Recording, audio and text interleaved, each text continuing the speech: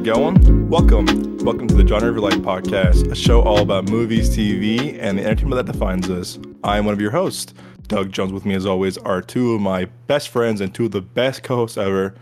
Starting with Mr. Nick Johnson. How are you today, my good sir? What up? I'm doing good. How are y'all doing today?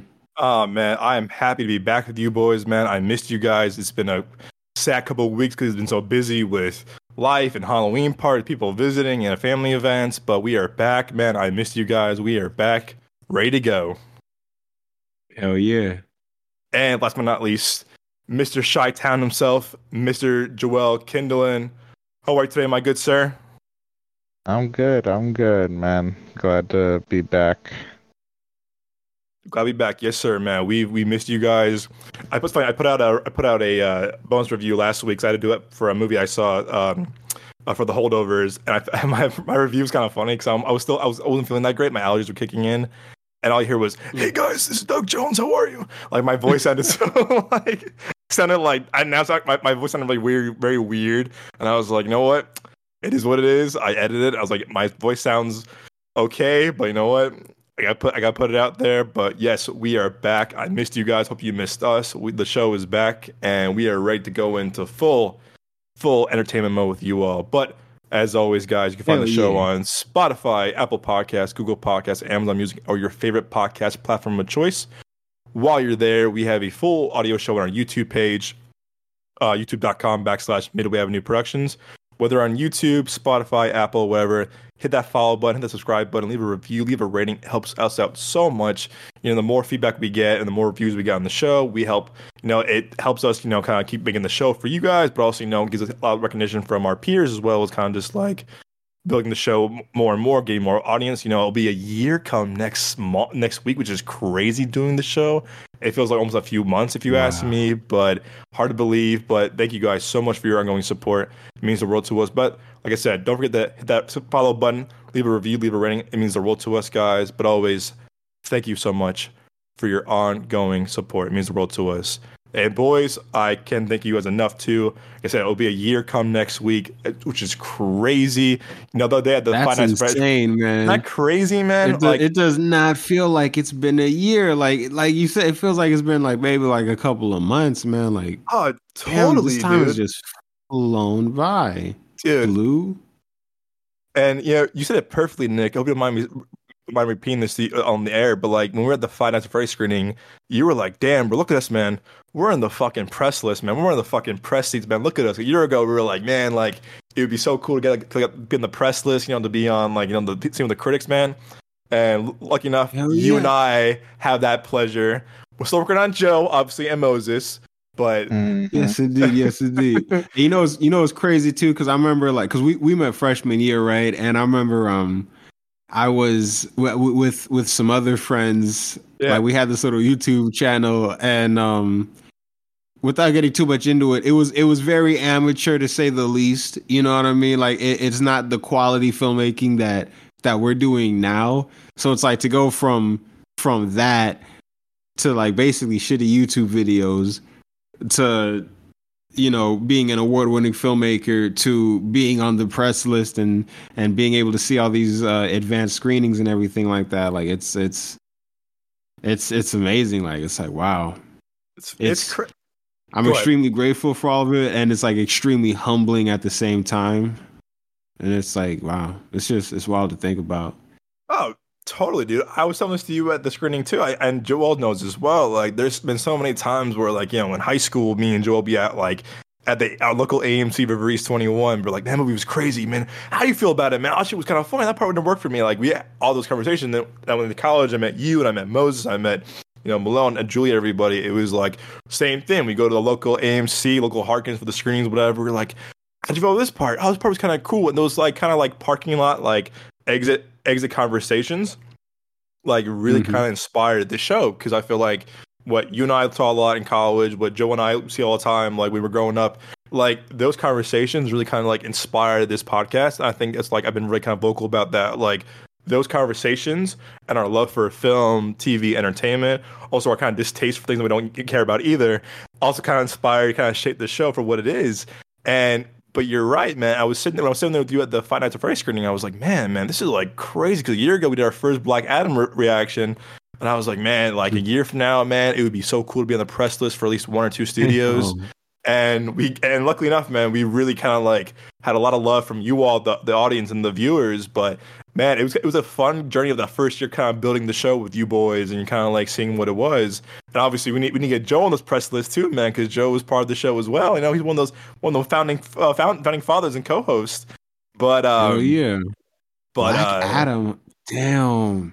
That's crazy, dude. We had our first. I was so nervous. Also, I didn't know shit about editing and sound editing and React and stuff. And I was like, "We're gonna do one. It's our first YouTube video. Fuck it, let's go." And that's so funny because the other day too, I was looking at our playback for our videos, and our most played videos is Joel's video of the reaction of the Flash because it was his pretty face for once. But what's funny is that our first video for Black Adam was like, I don't know, like 20 views. And to me, it's kind of funny that our most viewed video is Expendables 4 for some reason. I don't know why, but our reaction to that movie is pretty wild.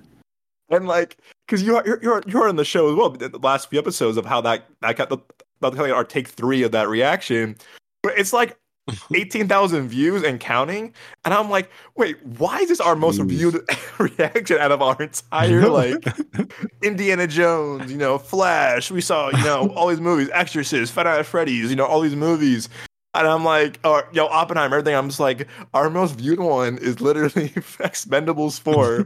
For I was like, what? But again, I think on TikTok and YouTube, that's one of our most videos. Then it goes Indiana Jones, then Joel's video of the Flash, which was a big hit.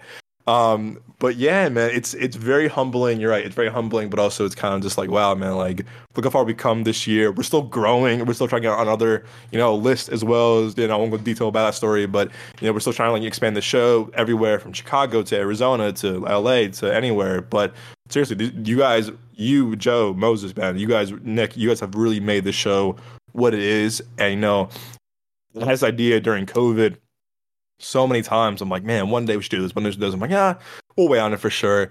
And it wasn't until I was in between jobs a year ago where I was like, man, I can only do the show if Nick says yes, Joel says yes, Mo says yes. And you guys really made this show special. And for that, I thank you guys, because like this has been like really like an honor for me, and also one of the best parts of my life this past couple of years doing the show with you guys and kind of like building this brand with you guys. So I want to thank you guys on air, and thank you guys so much for it's like making the show special. Yeah, thank you, Doug. You about to get me emotional over here, man. Thanks for getting me a part of this, man. Like I really appreciate that. Because I love doing it too. It's fun just being able to hang out with y'all and talk with y'all. And I was going through kind of like a rough time a little bit ago. I know I had like skipped a lot of them, but once I started like coming on and everything like that, I feel like it kind of helped me get past all of that shit. So it's like it's like I'm grateful to just to be a part of this, just to be here, man. I love it, and I love you guys. So thank you. Wow, we love you too, man. And yeah, Joe, again, Nick, you've been my main man since day one of college. But you and Joe knows this too. Like Joel and I like have seen like literally in high school growing up. Joel knows this too. Like we saw every movie, Joe, no matter what it was, no matter if it was a really bad Adam Sandler movie, a weird comedy, a really bad movie called Lucy. Like Joel and I saw everything. We're like, you know what? We're gonna see it. And that to me has been a big part of the show, is because like, I'm not in the same state anymore, not in the same area, zip code anymore, or same kind of like region of the country. But Joel and I would go to movies, no matter what it was. We saw shit again. Lucy. Come on, Joe. Chirac. Like we saw literally everything. Every weekend, we would go to movie theaters, and that was like my favorite thing. Because like I would look forward when we were gonna go see a movie, because it was dope hanging out and everything, but like our friend group is it was interesting as hell, I'll tell you that. Chaotic, but like when we went to go see a movie, it was always fun, especially when it was just me and Doug. We would go Hmm. to any like movie theater we had to go see a movie or pre-screening, and I had such a blast doing that. And sorry, my nose is bleeding. I had You such good, a bro? great time. Yeah, I'm good. It's just weather change is what Hmm. causes my I nosebleed was about to every say year. you probably dehydrated. You need some water. Oh, I You need drink a some lot of milk. water. It's just weather change, and it doesn't help that I have That, turtles, so my room is constantly I see what you warm, mean. but the outside is cold. And your nose bleeding because you always on that damn phone. No, it's yep, Stranger Things, man. Friends don't lie.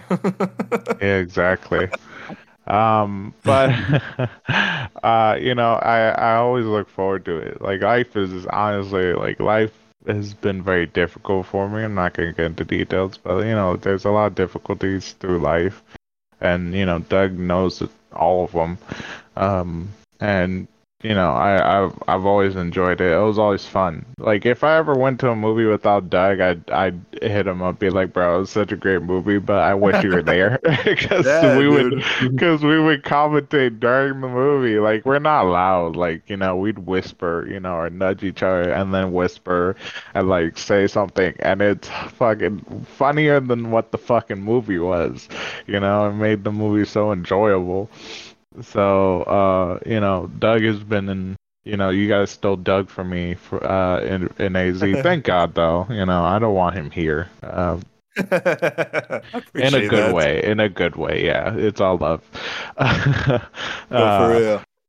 yeah, we always talked about getting out of Chicago, so I was proud of him for doing it. But I don't go to movies much, or when I do, it's like with other people, and I still always get that feeling of like, damn, I wish that because I could commentate.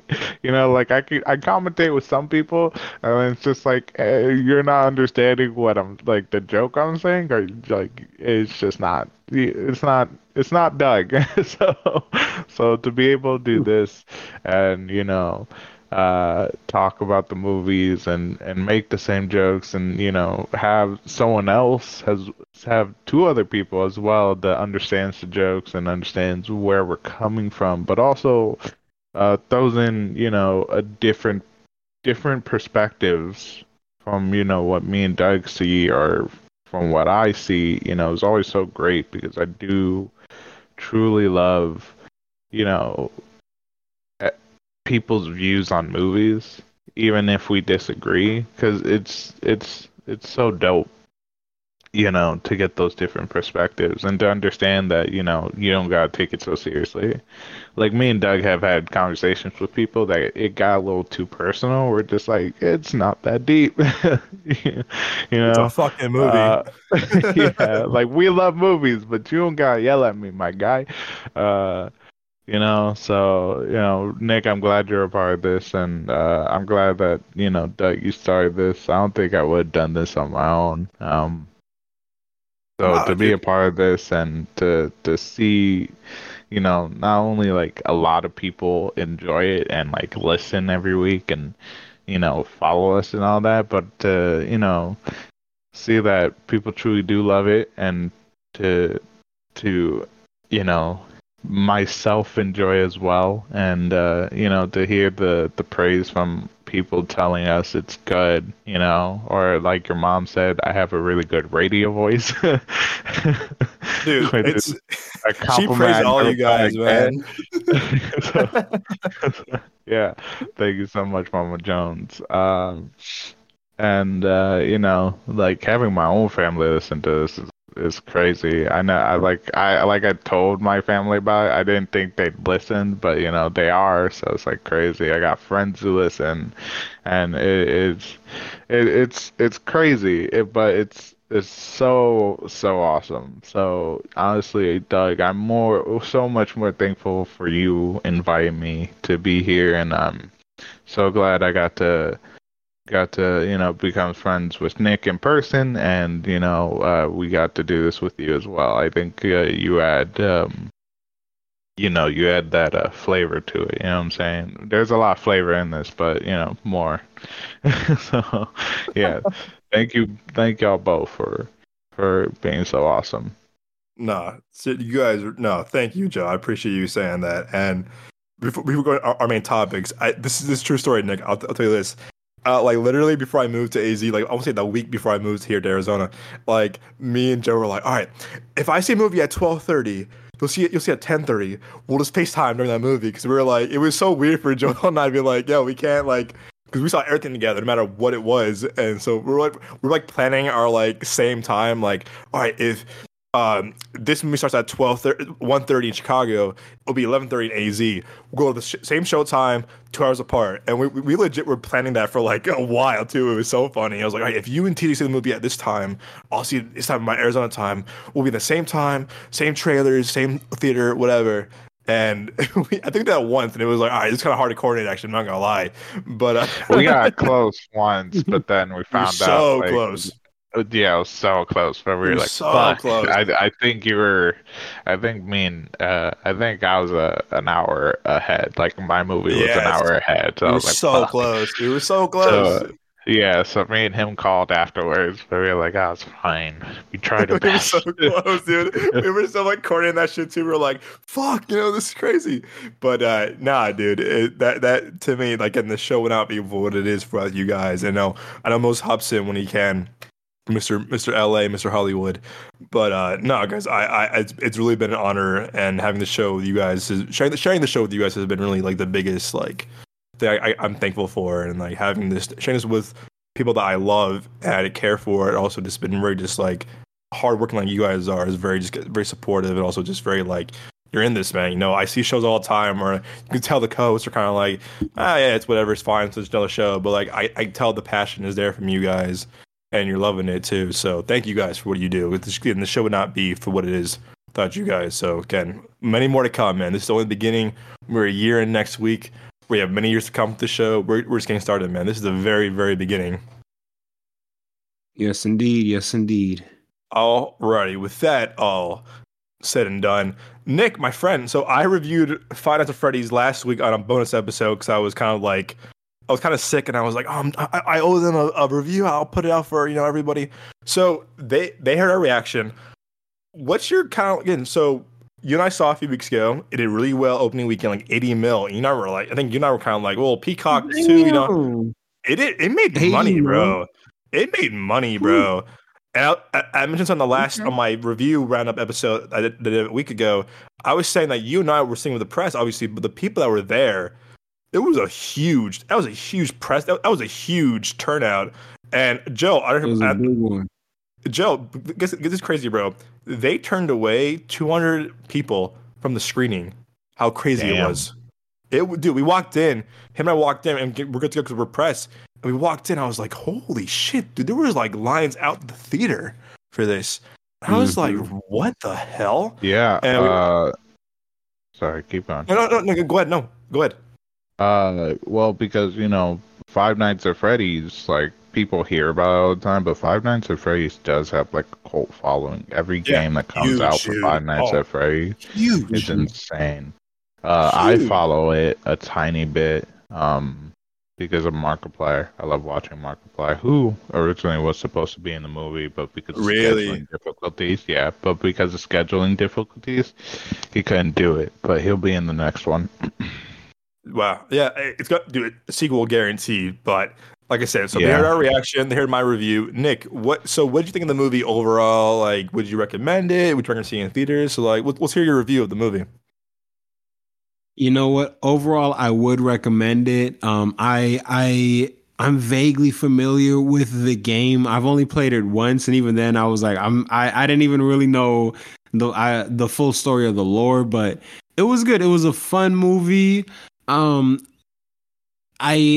don't think I would not recommend seeing it in theaters. You could if you want to, but it's not a movie that just needs to be seen in theaters. Like, it's not, like Oppenheimer or like, like a comic book movie or a sci-fi movie, something like that. It's like, this is just, I'm kind of just chilling at home Wednesday night. Let me put something on right quick. But it was cool though. It was a fun movie, and it was a couple of surprise appearances.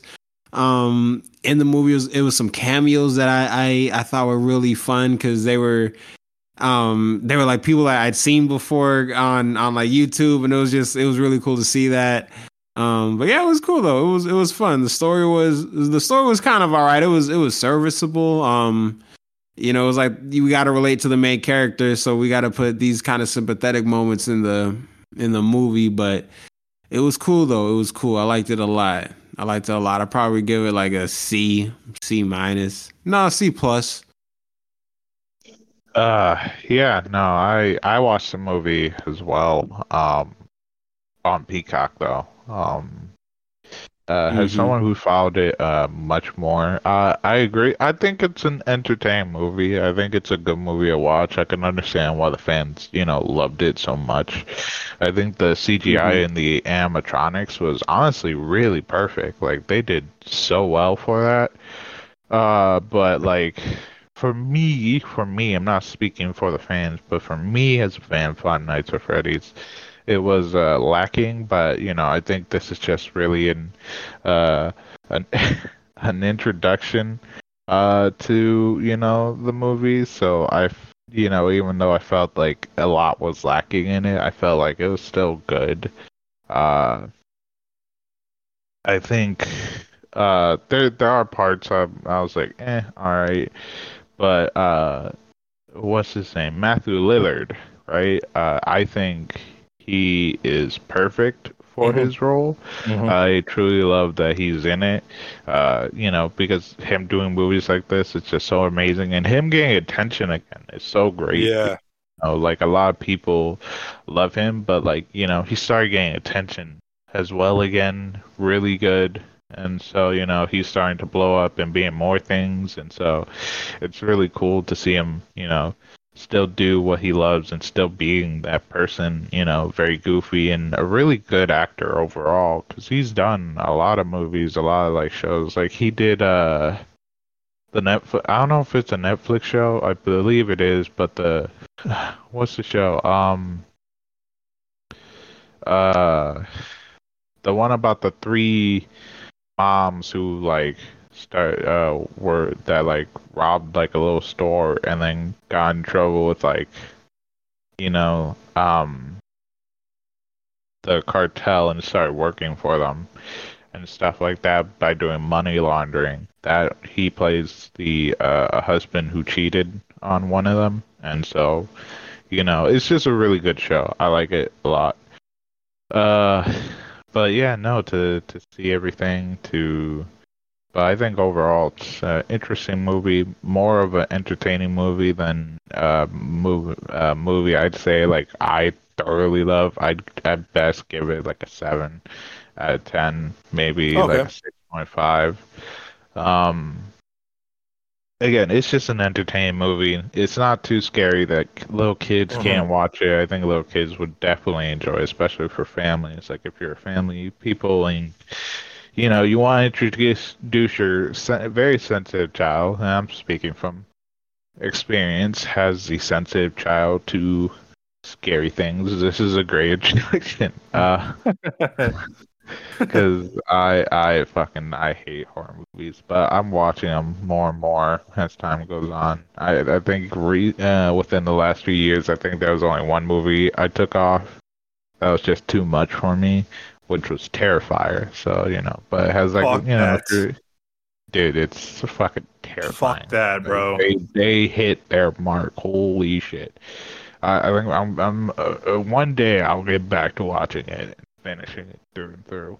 But there's 2 movies now that technically I stopped watching midway and never went back to.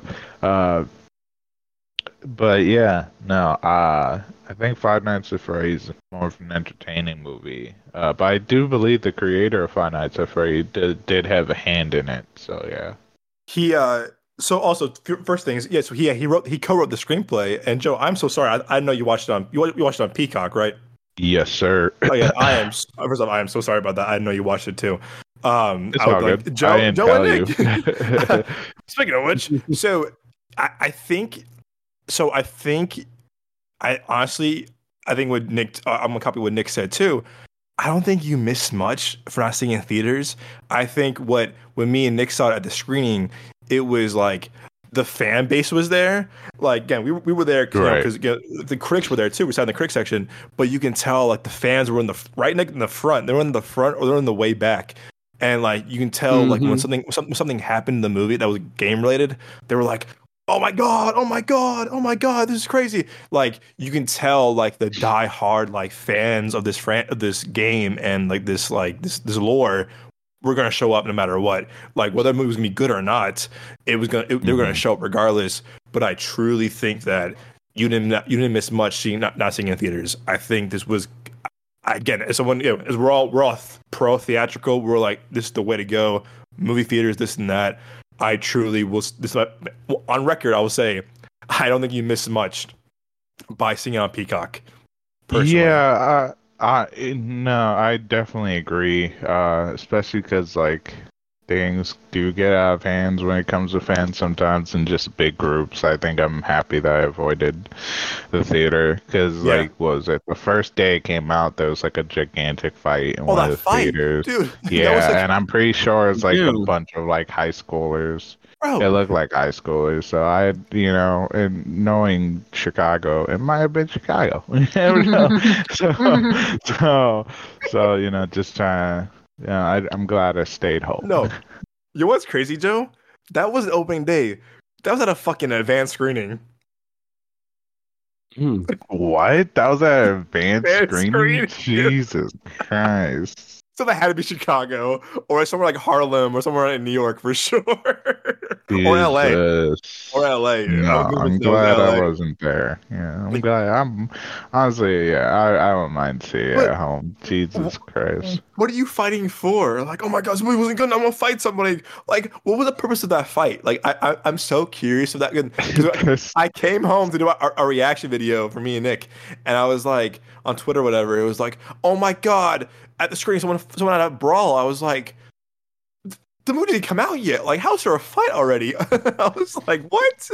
I made a joke to my friends because I know how the internet is, but I don't want to say it on the show because I don't know how people would react to it. But I'll let y'all after the show's done. I'll tell you both. No, I'll just tell you both when the show's done. All right, tell us. But like, it's just.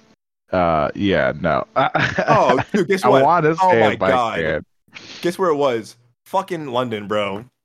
London? Fucking London, bro.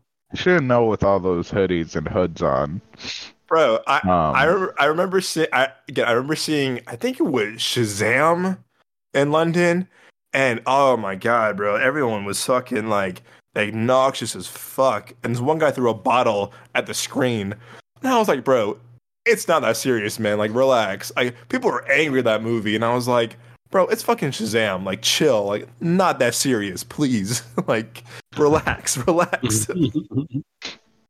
was like, come on now. But this was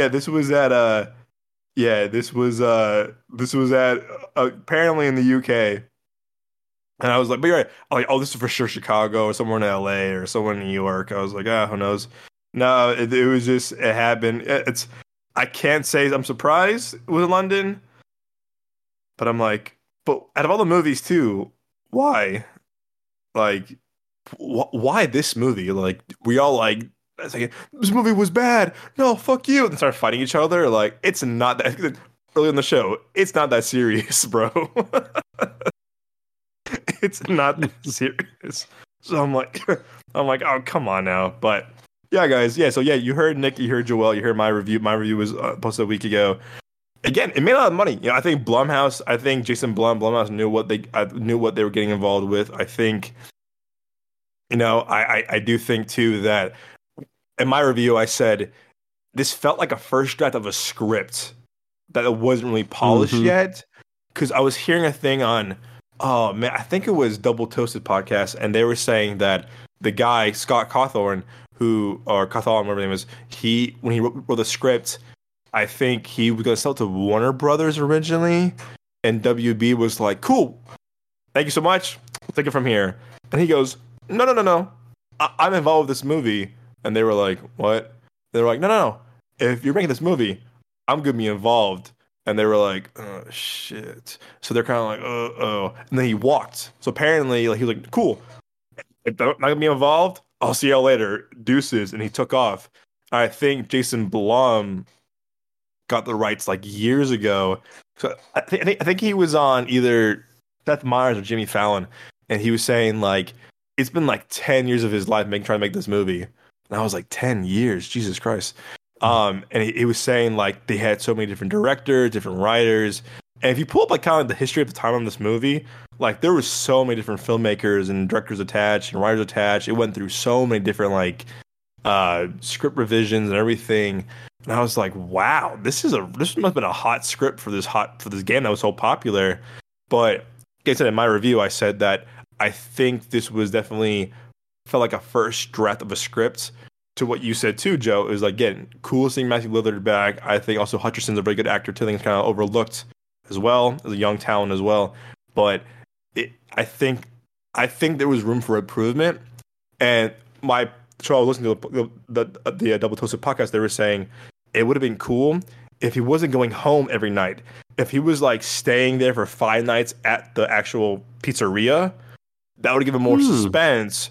Because if you're going back and forth, you're kind of losing the momentum. You're kind of losing kind of like the scared, like, ooh, like he's going home, he's fine. But if he was stuck there for 5 nights, with more of a tighter script, like think of this: movie opens, Universal, Blumhouse, a car rolls up, stops. You see him in the car at the pizzeria. You hear Matthew Lillard saying, "Hey, there's a job for you," blah blah blah blah, and he's there for 5 nights. He can't leave. Like he can't leave. Like, I mean, he can try to leave, but he's kind of stuck there. I think if it was a tighter script, it would have been like, ooh, like I feel the scares. But he was going home. He's going to seeing his aunt. He was kind of doing shit, at the park with the officer. Like, I was kind of like, go back.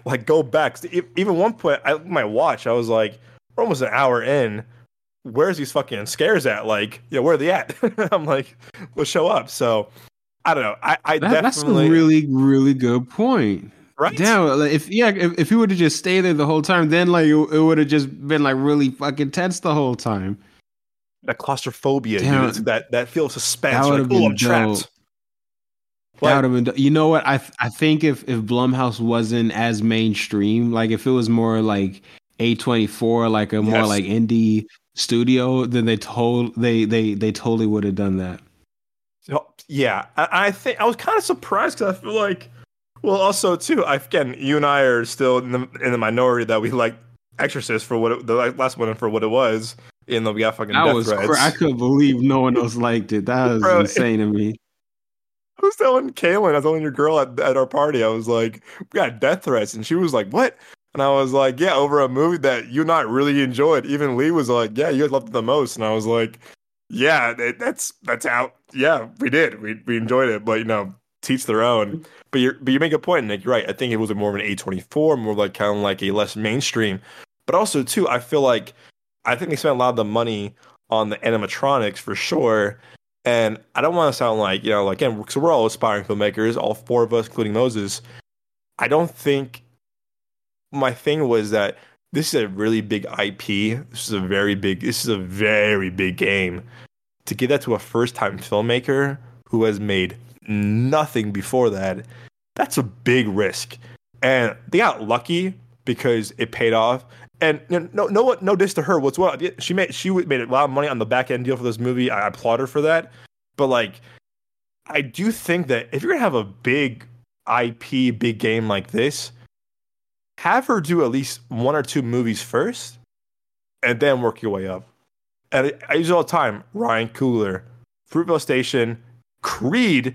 But remember, Creed also was a very kind of modest budget, like 50 mil or less that budget movie. And then Black Panther, which is a huge IP. Or Greta Gerwig, Lady Bird, Little Women, huge IP. Barbie, it's $1 billion. I do think that Blumhouse is they take a risk in their filmmakers as well as their kind of just like, collaborators. I do think that they might have gone with someone either who was more seasoned or maybe has more films under the belt. But like this director, again, who I'm very curious to see what she's going to do next, either a sequel or something else. But I do think she was kind of too green to like, hey, I'm taking on this big-ass franchise, big-ass IP. I'm gonna do it. My first movie. That's a lot. That's a lot to ask for. Is I that's mean, good for her, but holy shit, that's a lot of pressure as well.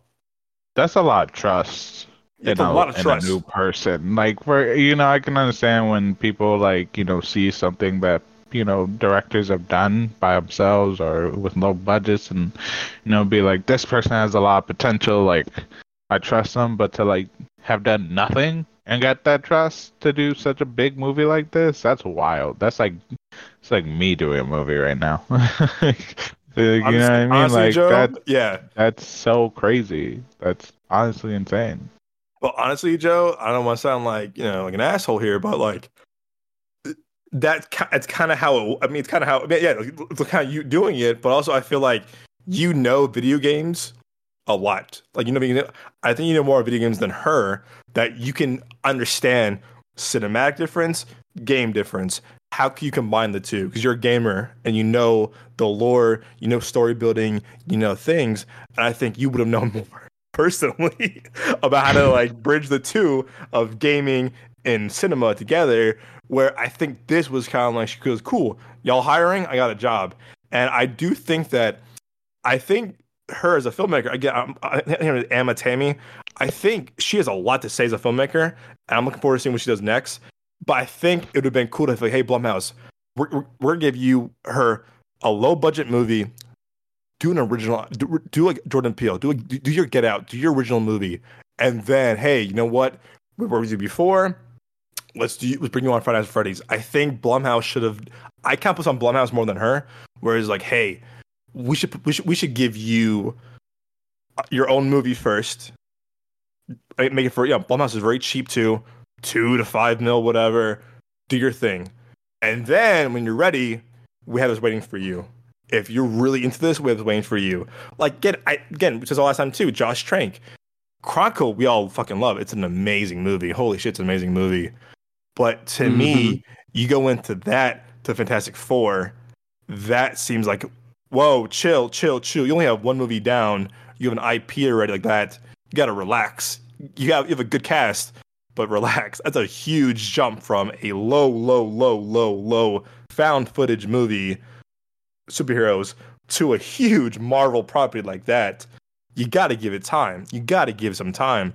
And I truly do think that if she had more films under her belt, I think would have been like, oh wow, okay, this is definitely no. She has experience in horror. She has horror stuff with this and that, whatever. She's ready for this movie. I think Blumhouse was kind of desperate. They were like, you know what? Let's go. We're doing it. I think they should have taken their time with like the script and development. Unless the guy who made the game was like, nope, need it done tomorrow. But like I said too, like this movie's been in development for 10 years. I think Blumhouse had it for 10 years, and they were working for it. I think they should have spent more time with her to develop the script. Because you had three writers on this movie, including her and the creator of the game. It just seemed like a really first rough draft of the script that wasn't tested before either. Like, and what we're doing this movie, I'm not gonna test it. God be with us all. And it's like you should have taken more time, if you ask me. But again, that's just me. This is me. That's just me. But again, it made a lot of money. She's smart with her money. She made a lot of money on the back end. So kudos to her. But yeah, we'll see how it does. We'll see how it does in the long run, as well as sequel talk too. Because I think Blumhouse can be like, we're doing 200 more, like Paranormal Activity 5, 6, 7, 8. You don't want to like you don't want to beat this franchise to the ground either. But Yeah, again, that's true. that's just me. That's just me. Alrighty.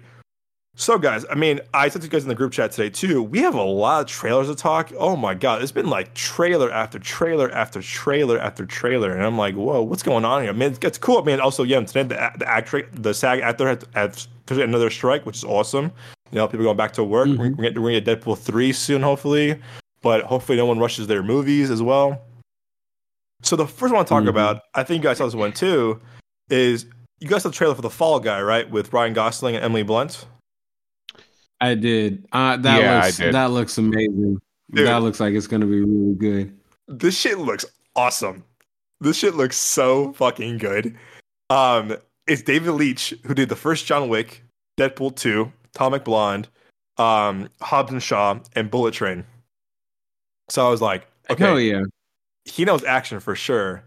You got Ryan Gosling kind of doing especially his after Bullet Train, bro. so good, dude. Bullet Train is so fucking good. Oh my god, It's so good, dude. Bullet bro. Train. Oh my god. And he's also again like Chad Stahelski, who did the John Wick franchise.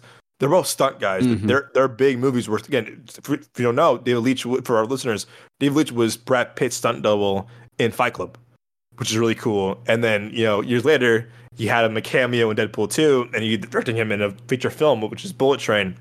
So these guys, Chad Stahelski, David Leitch, Kelly McCormick, and the people at A7 North and 11, the action guys. These guys have really kind of rebooted action for all of us, for the new generation, whether it's John Wick, Deadpool 2, Tom McBlain, Bullet Train. These guys know action no matter what.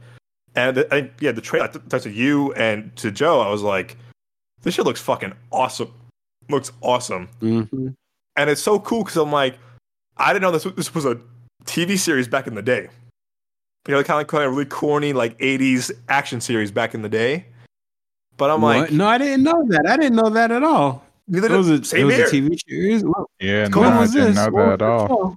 It's called The Fall Guy with Lee Majors. Never heard of it. Yeah, I've heard that name before. But I can't quite place his face. I know him from. This would be crazy. This is a reach. He was the grandpa in the Ben 10 live action movie years ago. Never saw it. Wait, which Ben 10 movie? The original live action movie on Cartoon Network years ago. The first, was it not Race Against Time? Yes, sir. Where yes, he, sir. Yes, sir. Yes, sir. Where it was like the British alien villain. Yeah, I remember that. Yep, Race Against Time. He played the grandfather, and that's all I know him from. And when I saw The Fall Guy, I was like, "Oh, I can't wait for this David Leitch, Ryan Gosling. I'm like, blunt. I'm for this." And sure enough, it was based on a 80s series that ran in the 80s called The Fall Guy, called about the adventures of a film stuntman who moonlights as a bounty hunter when movie work is slow. And I was like, "Oh, now I get it. You got David Leitch, Ryan Gosling, who I fucking just adore so much. I love man crush on him." And I'm like, okay. You got a hot actor, you got a really good actor who pull off anything, and you got David Leitch, a stunt action guy. Let's go. Nick, you first, my friend. What was your thoughts of the trailer overall? Are you excited for it? What are your thoughts? I'm super excited for it, man. Again, like I said earlier, especially after Bullet Train, because Bullet Train was just like so good. Not to speak in hyperbole, not to sound too dramatic, but I'm like, I've never seen an action movie like this, man. It was like as action, like the action, the fight choreography was on par with the comedy in this movie. And typically, I feel like those don't usually mesh. Like I remember, it was either 2009 or 2011. This movie called Night and Day with Tom Cruise and Cameron Diaz. You guys remember this? Where it was like, it seemed like it was such a big deal because it was like James Mangold. That's right, because it was everyone was excited for it because it was like, oh man, like it looks like the action is gonna be like really really good because it's Tom Cruise, but it also looks equally funny and blah blah. Like so.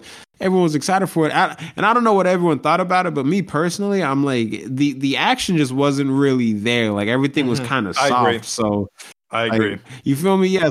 So watching Bullet Train, like it was kind of like, I don't really have those concerns over it, but it still kind of surprised me despite that, just the quality of the action and the humor and how it was all of these like twists and turns and narratives that tied into each other and everything like that. I thought that was really cool. My only thing is I feel like marketing, like the trailers and the TV spots showed too much because I feel when I was watching it, I'm like, this would have been a much better experience if we really just thought it was Brad Pitt on a train trying to find like a lost briefcase and maybe someone stole it and that's it. And then when you watch the movie, you find out about like Zazie Beetz' character and this character and that character and da da da da da. And like, I feel like that would have been kind of like that would have just been like holy shit, this is incredible. Yeah. But for the Fall Guy, I feel like I kind of rambled a little bit. It's the show. But no, yeah, it looks funny, man. Like I'm especially excited to see like how they do the stunts and how they kind of tie that in with the story and the comedy, because that one shot where he was hanging onto like a rope on like the back of a truck and he Oh was kind yeah. of like standing on a board or something like that. I'm like, this looks fucking ridiculous. Like this, it looks really cool. It looks really cool. And my bad, slight tangent, but you gave out some trivia about the Ben 10 movie. Yeah, I got some trivia to match yours. You guys have seen the Bill and Ted movies, right? Yeah, of course. Excellent, of course. Yeah. Excellent. Which one was the blonde one? The blonde one. Yeah, the one that was not Keanu Reeves. Oh. I I think it's Bill, right? That's Bill. Okay, well, Bill, because I remember the actor's name was I think Alex Winters. I want to say. Yeah. He directed those live action Ben 10 movies. No shit, dude. Oh wow. No kidding, dude. That was him. That was all him. Okay. Yeah. The reason I never knew that, and that kind of blows my mind now because I saw Bill and Ted like that's like 5-7 years ago. It was recently, and I was like, oh, this movie's fucking awesome. It's funny. When Keanu was like, like before Neo and John Wick, obviously. It was funny about that though. Oh yeah. There's a line in Entourage. I forgot what season it is, where I think it's season 3, where Ari Gold, by Jerry Piven, was like, because his boss is kind of this like tight ass, British like head of the agency for actors, whatever. And his wife, Ari Gold's wife, is like, "Man, why are you so upset?" He goes, "You know I'm upset? 20 years ago, we're the Bill and Ted premiere, and my boss goes, 'Hey, I have Keanu. Guess what? You're the other guy,' and then walks off."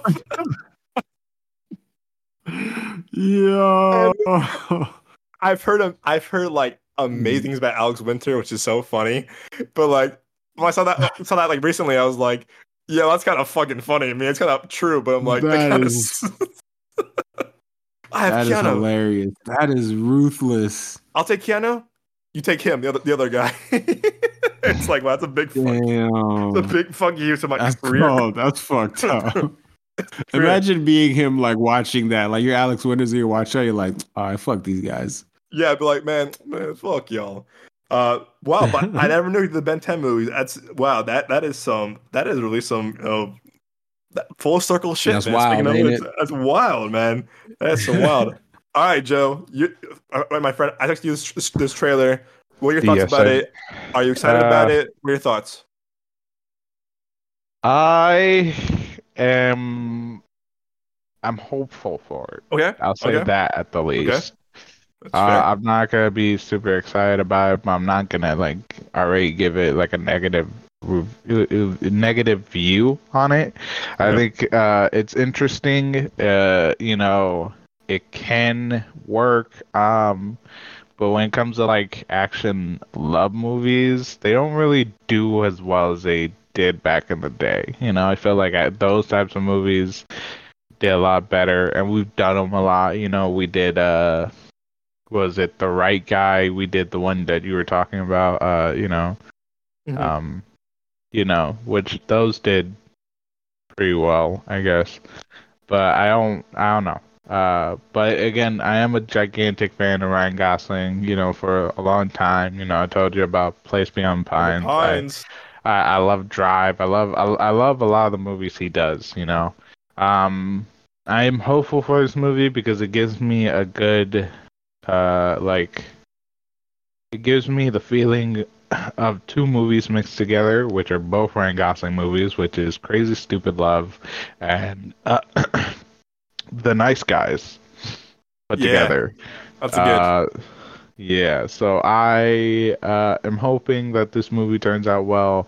I really do like Emily Blunt. I love Ryan Gosling. So I am excited to see it. And I'm just hoping that it turns out really, really good. I think it's good. I'm looking forward to it. I agree. I think it's safe to be hopeful, but I love the comparisons of Crazy Stupid Love and Nice Guys. That's a fucking awesome comparison, by the way. I love that. I love that. And you know, I talk about a lot about like, oh man, more IP, like oh another remake, whatever. But I think that all three of us didn't know that this was a TV show before. It's kind of cool that like wow, they're kind of bringing something back that like has not been done yet since the original, and kind of putting a new twist on it with like the action, the direction, the casting, or whatever. It's we see so much all the remakes and reboots, whatever. It's like oh another one of these. But I kind of think like if this does well, and I hope it does well, I feel like it might become one of those kind of like 21 Jump Street reboots that kind of like oh shit, no one asked for this, but it worked. Like this is gonna be cool. It's gonna be a win, hopefully. Like and you see like Baywatch or like Chips. Like no one saw that shit. That's kind of ass. Both of them kind of like this movie kind of suck. But like you never know. Like with the right IP, when it comes to reboot or remaking, if it works, it works. And I really think that you have these two great stars, Gosling and Emma Stone.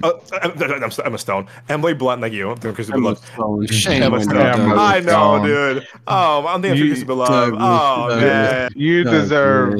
I got fired for that. You deserve a slap from her husband. I would have said Emma Stone, bro. I know. Emma Will Smith, where You're you at? kicked off the show now. I'm on the show, man. You're fired. John Krasinski's gonna slap you in the face one day. Dude. I had it for that. I had it coming. But Emily Blunt, Ryan Gosling, Aaron Taylor Johnson, also Winston Duke, who I love, who's great in Black Panther and I want to see him in more stuff. Me too, man. He's really charismatic. He's a lot of charm to him too. So like I'm looking forward to seeing his kind of like chemistry between him and Ryan Gosling as well.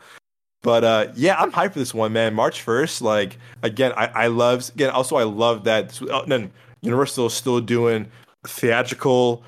This could have been a streaming movie too, but they said nope. It's going to be a live, big budget, live act again in theaters for the movie theaters. I love that. I think to me, I'm kind of we're seeing. I think also with the strike ending too, this yesterday too, is that we're going to see more of like, hey, a push for theatrical because you know why? The past couple of months they lost a lot of money. I think it's kind of like, hey, we gotta make shit in theaters. Let's get our money back. That's how I see it too, and I hope I'm right. But yeah, no, I'm hyped for this one. David Leitch to me, Tess Gillespie, those guys have done no wrong, if you ask me, when it comes to their action and filmography. So I'm looking forward to this one. I'm glad you guys are too. Hoping it's good. Alrighty. So with that down, something that I think was really interesting too. I mean, I think Nick, you and I talked about something about a week ago or so. I think before the screening as well. Is that it also Joe's been on this day one, like when it got announced at Comic-Con, is that this Blade movie, what the fuck is up? Like, this movie's been talked about for like years, man. What the fuck? It seems like it's just like a circus is going on over there. Because one of the last things I heard before hearing that it's back on track now was like he was going to be the fourth lead in the movie. So yes.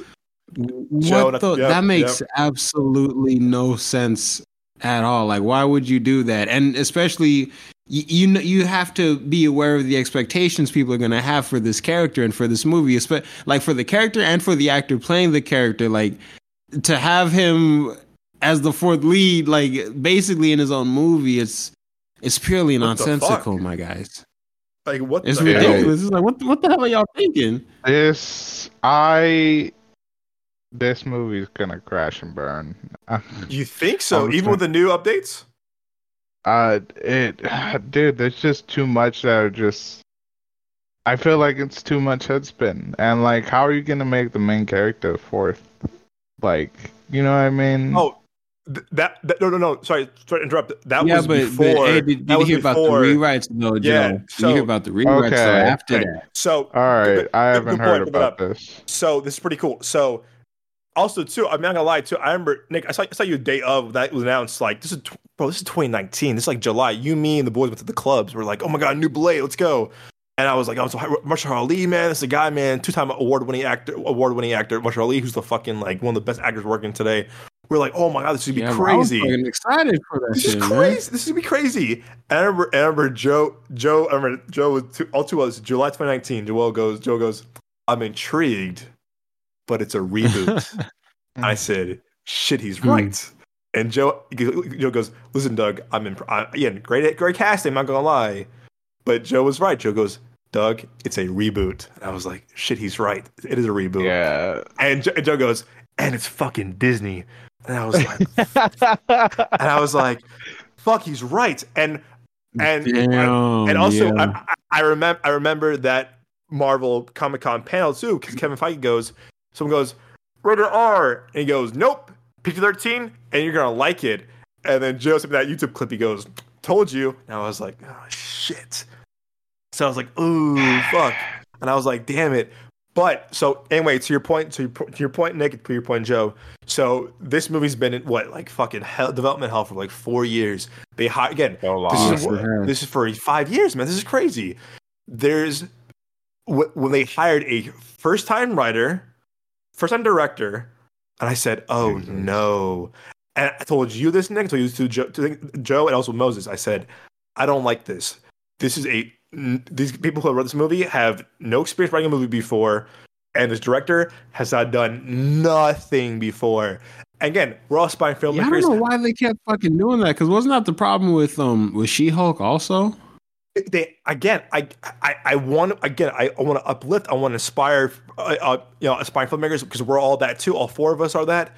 But for an IP like these movies, like that, or even Eternals, or even anything, whatever, that's a really big risk. Go ahead, Joe. And Blade is honestly, out of all of them, Blade is the biggest risk. Yes, because Blade has such a gigantic fan base. I'm not even talking about the movies. I'm talking about the character himself, the comic books. My father, who is probably 60 now. I'm not good with my parents' ages. I don't pay attention. They're getting older. It's math. Yeah, I don't pay attention to I don't know my mom's age, so if my dad's listening to this, sorry. It's like 60 now, right?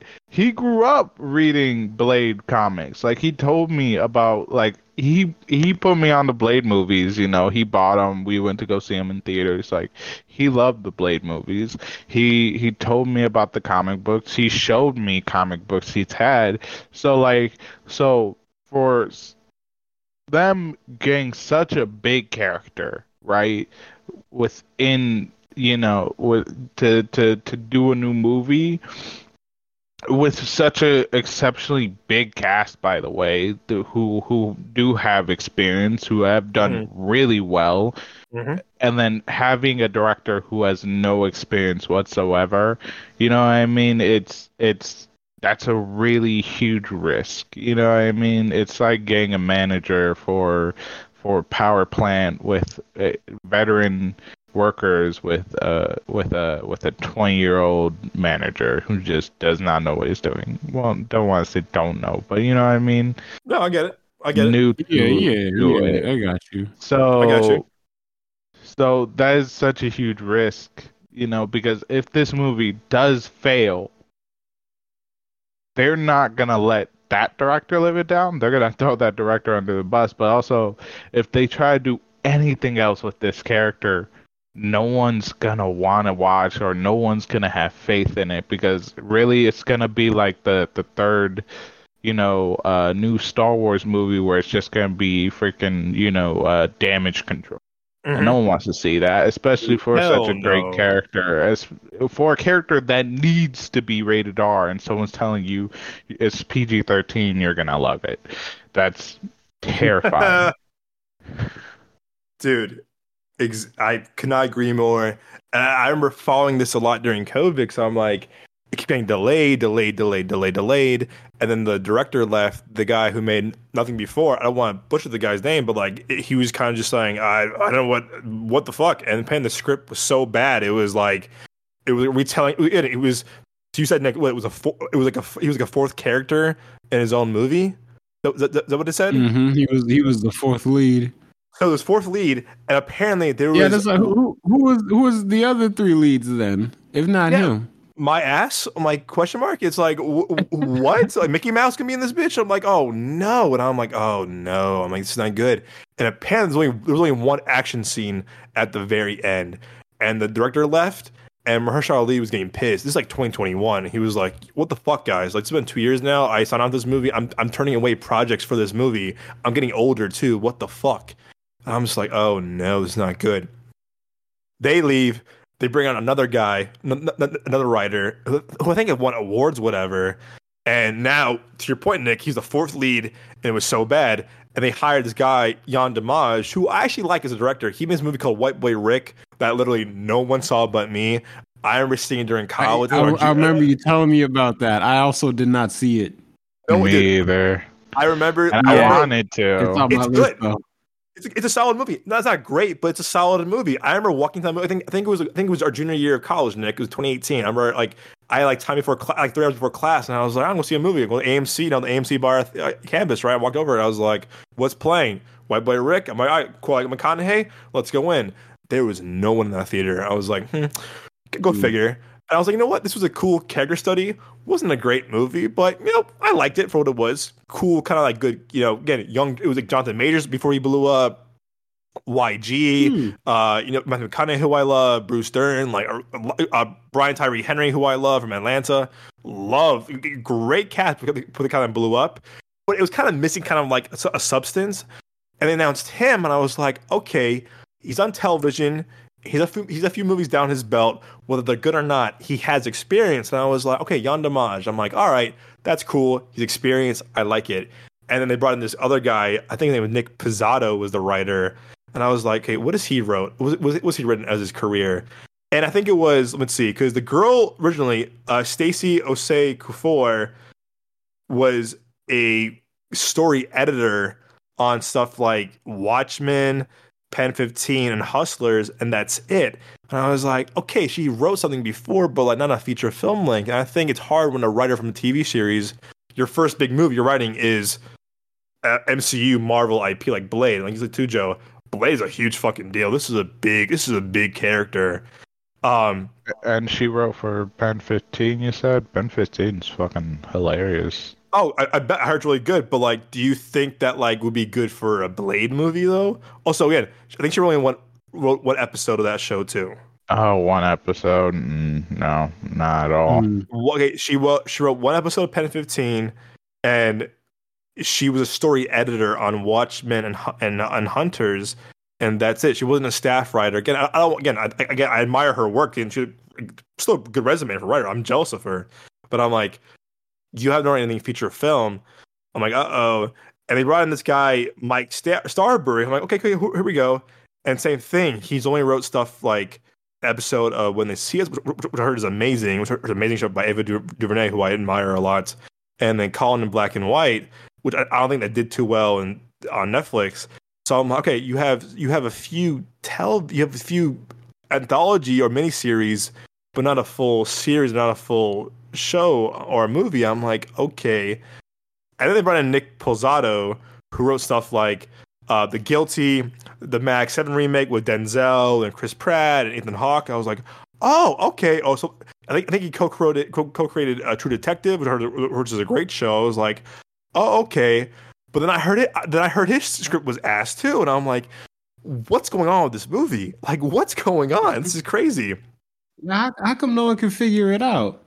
I think it was a Disney thing. I think it was a Kevin Feige thing. I think this movie was all over the place. But also, your main actor wants to walk. Mahershala Ali wants to walk, dude, because you're like, I'm turning away projects for this movie that's not even ready yet. Ready in post-production. I remember talking to a guy that Moses knew during COVID that worked on these big sets, and he was like, yep, Blade got delayed 3 or 4 times already. I was like, 3 or 4 times for a Marvel movie? Oh no. So last week it was announced Michael Green. I said, wait a second. Michael Green has wrote 2 of my favorite movies of all time. Logan and Blade Runner 2049. I said, okay, now we're cooking.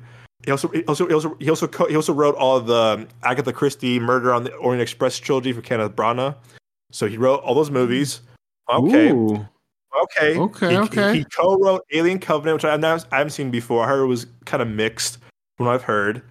And I would recommend Alien Covenant. Okay. I would especially like to see your thoughts on it. Yeah, because I enjoyed it. Like there's some stuff I'm kind of like, cool. But overall I'm like it was kind of dope though.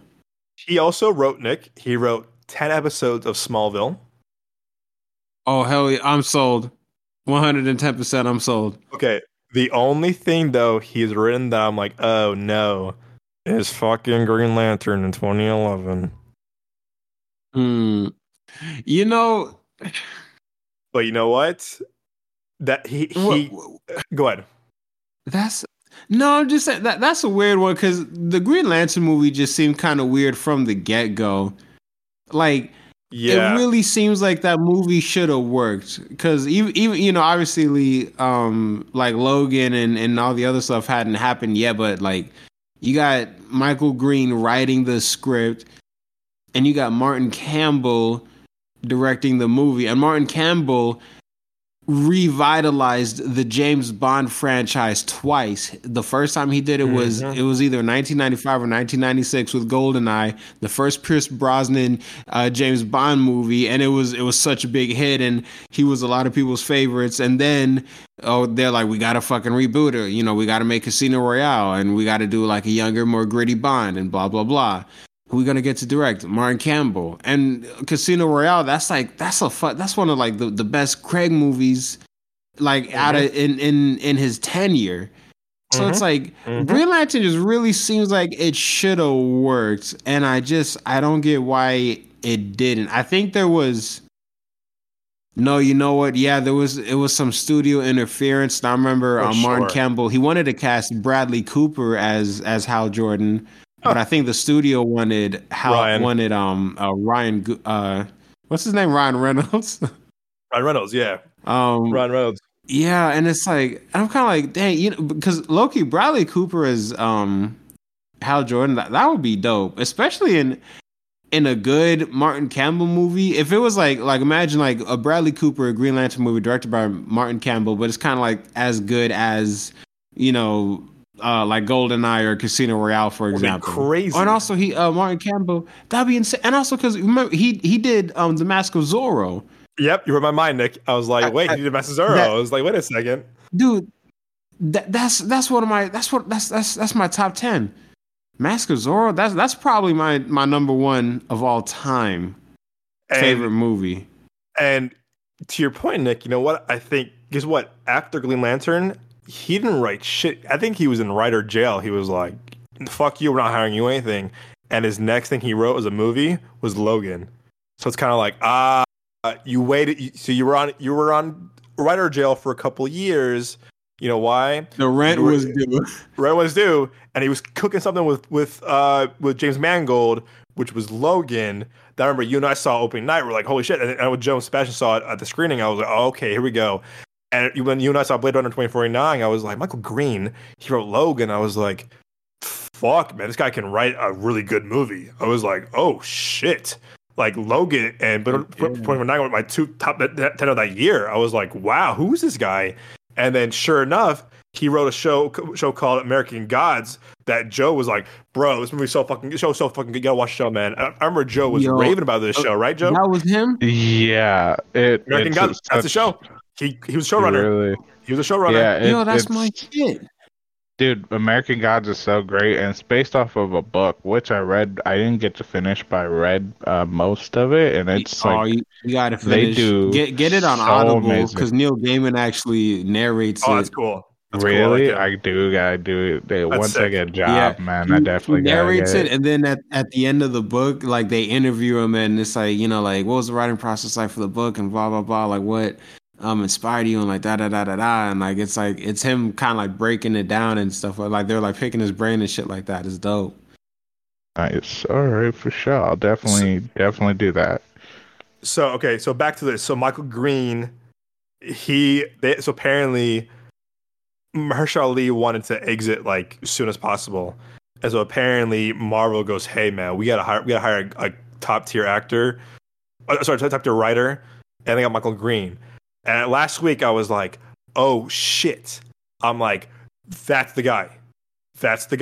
I'm like, if he can write shit like American Gods, heard amazing from you guys, Logan, Blade Runner, Alien Covenant, as well as the Agatha Christie trilogy.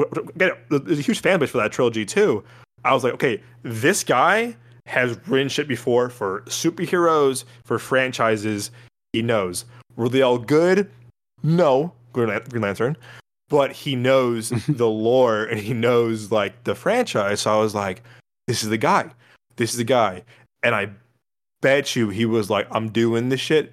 If I was Marvel, any other boo-boo ass script you had, throw it away, burn it, pee on it. I don't care. Burn that sucker. Throw it in the bin. Throw it in the fucking bin. If you can get Michael Green and Jan Dimash to see eye to eye and Kevin Feige do this shit, it's going to work. And the reason I'm saying this is because, the other day too on the news was that they announced, oh, guess what? Rated R. I told you this. I told you this, Joe. Okay. I said, thank God. I was like, oh my gosh, thank you. Finally.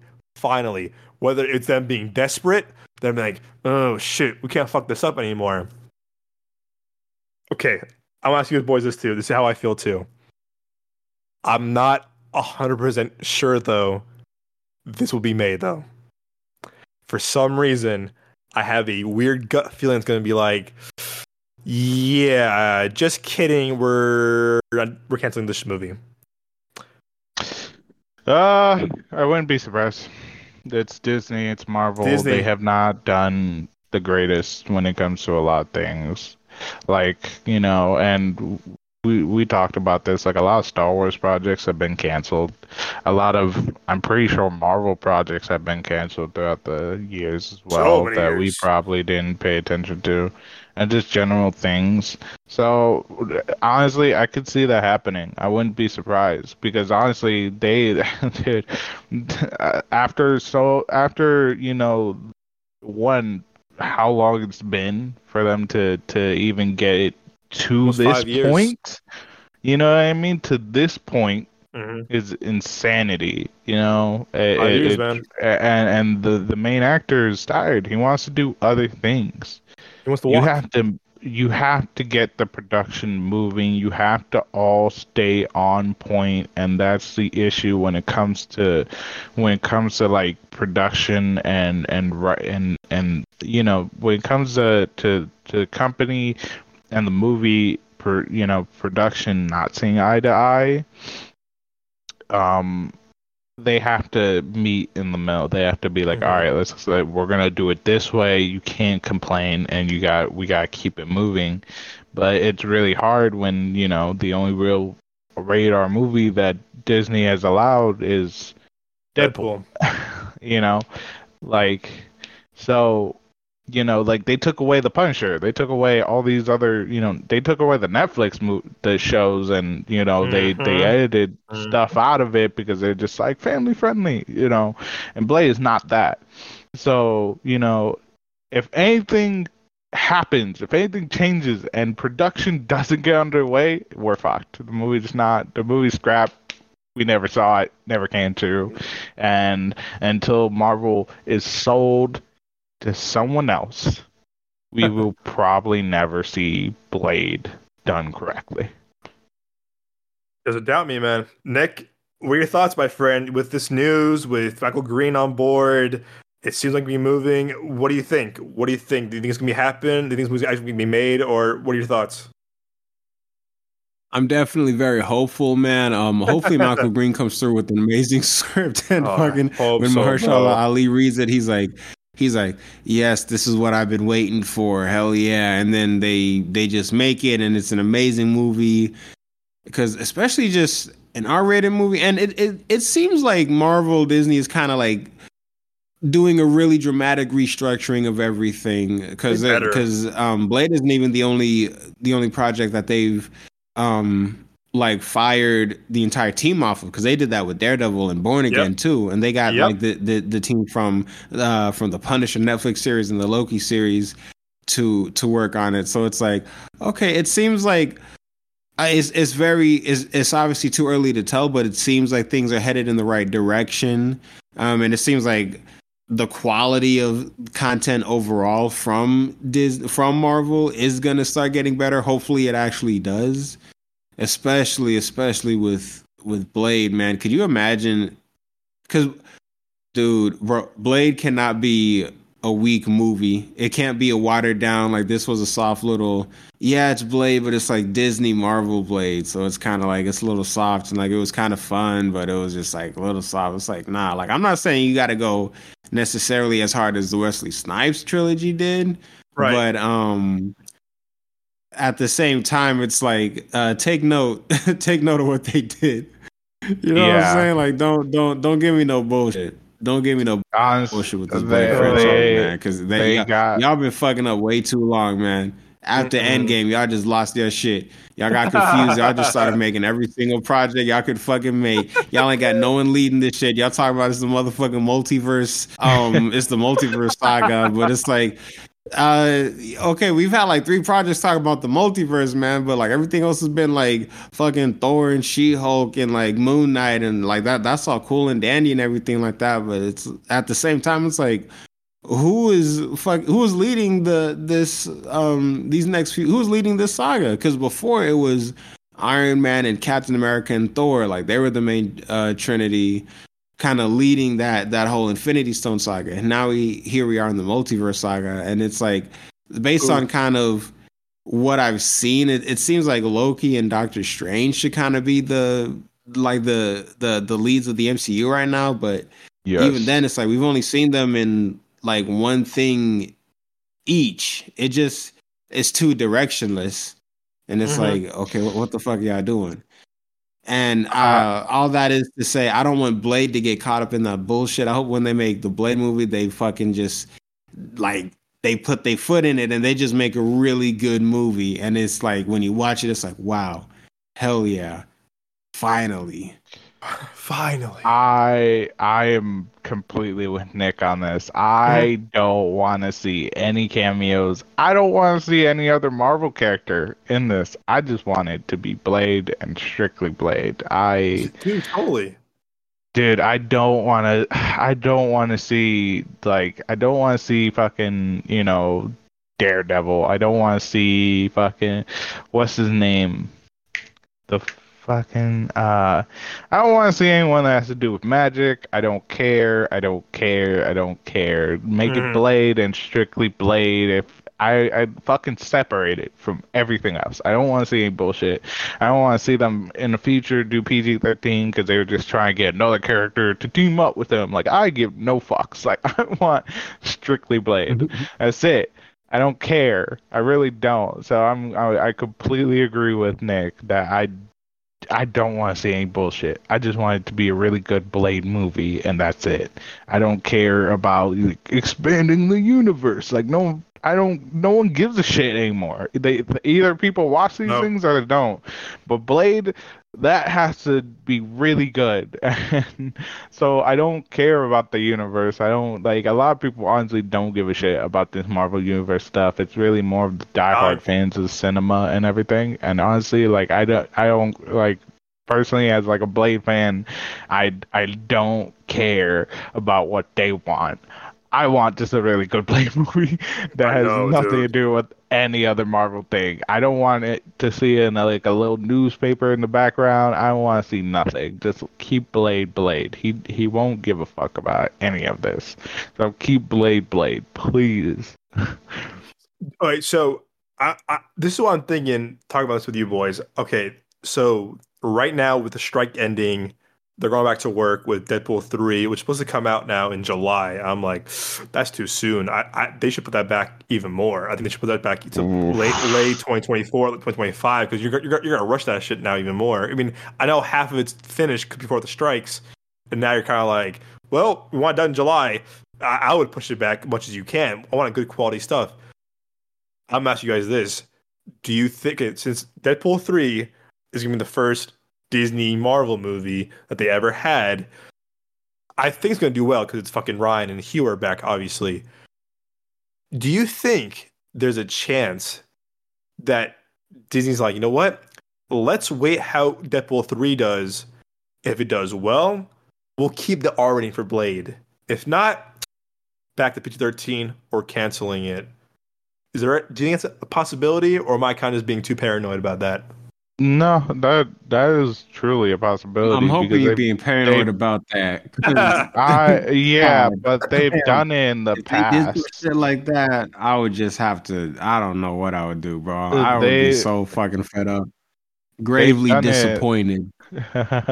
They've done it in the past. I felt like when it No, I came to have. certain movies, they have, you know. So I wouldn't be surprised if they truly did this because, you know, it's just it's just business bullshit where they're just thinking like, oh man, this movie didn't do well, even though we didn't listen to people and kept fucking in production, you know, and kept pushing for this movie to come out sooner than probably should have, you know. But you know, that's not our fault.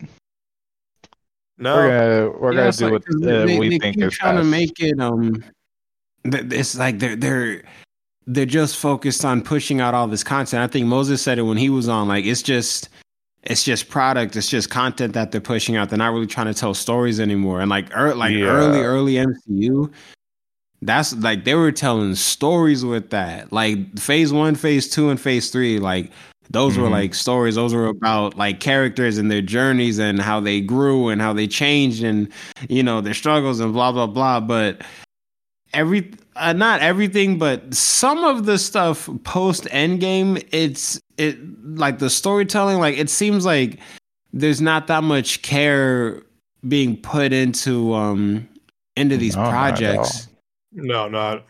and Not at all. it just seems very kind of manufactured and kind of like, well, the charts say this, so let's do this and blah blah blah, and it's like this, and Yeah. especially hearing about how some of these MCU movies were like originally gonna end. Like, do you guys hear about how Ant-Man and the Wasp: Quantumania was originally going to end? No. No, not at all.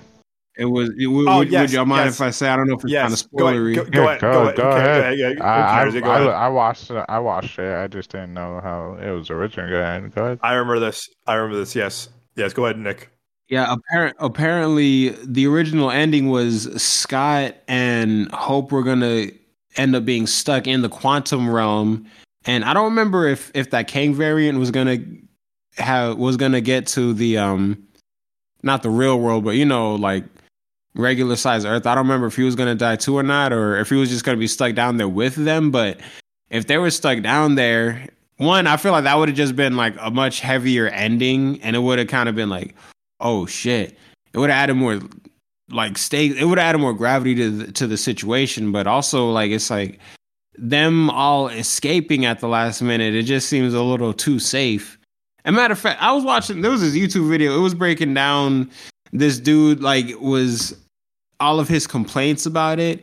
And I shit you not, this is a 5.5 hour video because he goes through the movie fucking frame by frame, just breaking everything down. Like, okay, well, this doesn't make any sense. Just either from like a filmmaking perspective or from like a story perspective, and like, I don't think Quantumania is like the worst movie, and I feel like a 5.5 hour YouTube video just basically complaining about it is a bit much. But at the same time, like, a lot of the points he was making, I was like, that's low key a good point. He's got a point. He's got a point. Yeah, it was kind of like that because like one point that he was making was everybody, like everybody in the movie was basically like shitting on Scott Lang, and they were like, okay, you wrote a book, okay, you saved the world, who cares? But the dude was pointing out like, yeah, but at the same time, like, he saved the world. Like, no one would have been undusted and saved if Scott Lang basically didn't come up with that plan. And then like, they're saying like his daughter was kind of just acting different, and like his daughter was like shitting on him too, and everyone was being all like disrespectful to him and making fun of him for writing the book. But apparently the dude read the actual book, and in the book, like, Scott Lang says that the Avengers asked him to write the book to let everybody know what happened. What? So like, with that context, when you're watching the movie, it's like, it's weird that they're shitting on him for writing the book when he was asked by the Avengers to write the book. It's like, that's just fucking weird, man. Yeah. What? Yeah. That's yeah. so. That's That's Yeah, lame it's and like all of this like dumb. weird like writing bullshit. It's written by AI or some shit. Like this shit just doesn't make any sense anymore, bro. Yeah, God, yeah. And I'm not I not all of phase 4 and 5 are bad, but it was just kind of it's just been kind of like lacking a little bit lately, in my opinion. But Oh with hell that being yeah! said, it is my bedtime, or rather my bath time. for his bubble bath I and got his the water wine, bubbling and boiling right red now. About wine. to He put my got All right, some slippers on, my little fuzzy CBD robe, gummies on my side of the red bed and wine, shit. my warm milk, my chocolate chip cookies, my little foot massager, man, my back oh scrubber. man, life is good for you, my Mm-mm. boy. Life is good for you. All right, as always, before you end the show, before you leave, we need your one and ones of the week, and where can they find you off when they're offline and like, on Instagram, stuff like that. Okay. Let's see. One on one. So for my television show one on one, I'm going to say Luke Cage. It's Oh, kind good of choice. a spin-off of the Netflix Daredevil show. It's like a spin-off of a spin-off of it. And it's got Michael Coulter as Luke Cage. And I remember when this show came out, it was so fucking cool, man. They had the kind of like 1970s blaxploitation type feel to it, but it was still like modern, and it was still relatively grounded. And because of how grounded it was when he uses his powers, even though it's not really showy like that, it still makes it kind of almost a spectacle to watch. And the first season was a little bit rocky. Like it was pretty good at first. Also had Mahershala Ali, speaking of which. And then like the second half of season 1 out, like it didn't fall apart, but it was just like it was a little bit, it just wasn't quite as good. And then season 2 came through, and it blew my socks off, man. Season 2 was insane. Like you definitely gotta watch it, and especially for the ending. But unfortunately, because it left off on a really cool cliffhanger, but all the Marvel Netflix shows were canceled. So yeah, we're not gonna get to see what happens, because like the way season 2 left off, like season 3 would have been incredible. And I'm trying to think. Sorry, I think my one movie recommendation. We kind of brought it up earlier. The Mask of Zorro. That's probably my Hey, favorite. That's my number one favorite movie of all time. That was one of the first movies I had seen. My grandma showed it to me and my cousins, and like, bro, we could watch it like 7 days out of the week, man. It was just so fucking good, man. Like the action was good, the romance was good, like the just everything about it was so, and it's so quotable too.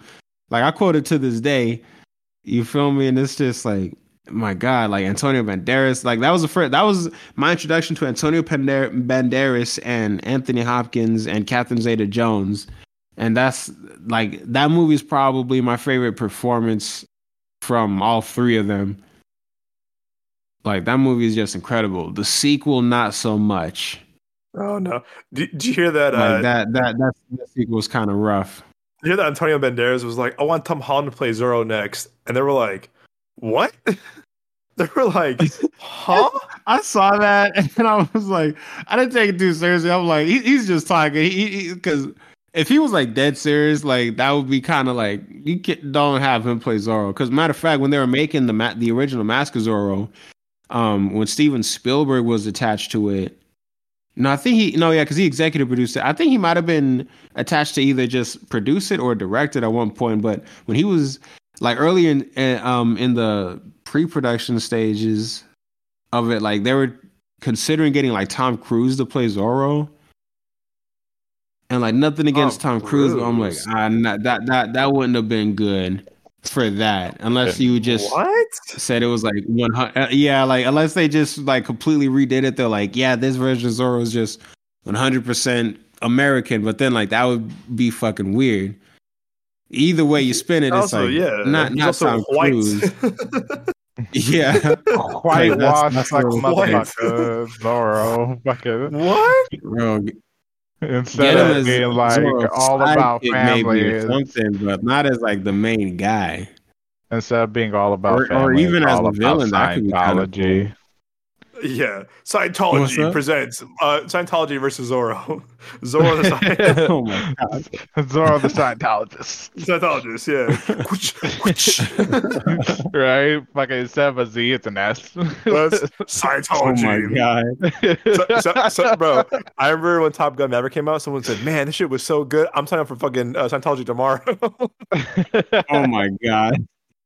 I was like, God People damn are it. fucking wild, bro. Oh man, but good choices, Nick. Yeah, again, I also I haven't seen Master Zorro in fucking forever now. Now I'm coming to watch it Same. now.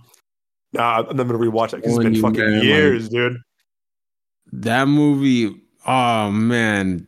Hey, matter of fact, come over. Let's watch it. Oh, bro, say less, bro. I'm there. I'm there. Let's fucking do it. I'll bring the red wine, baby. I got you.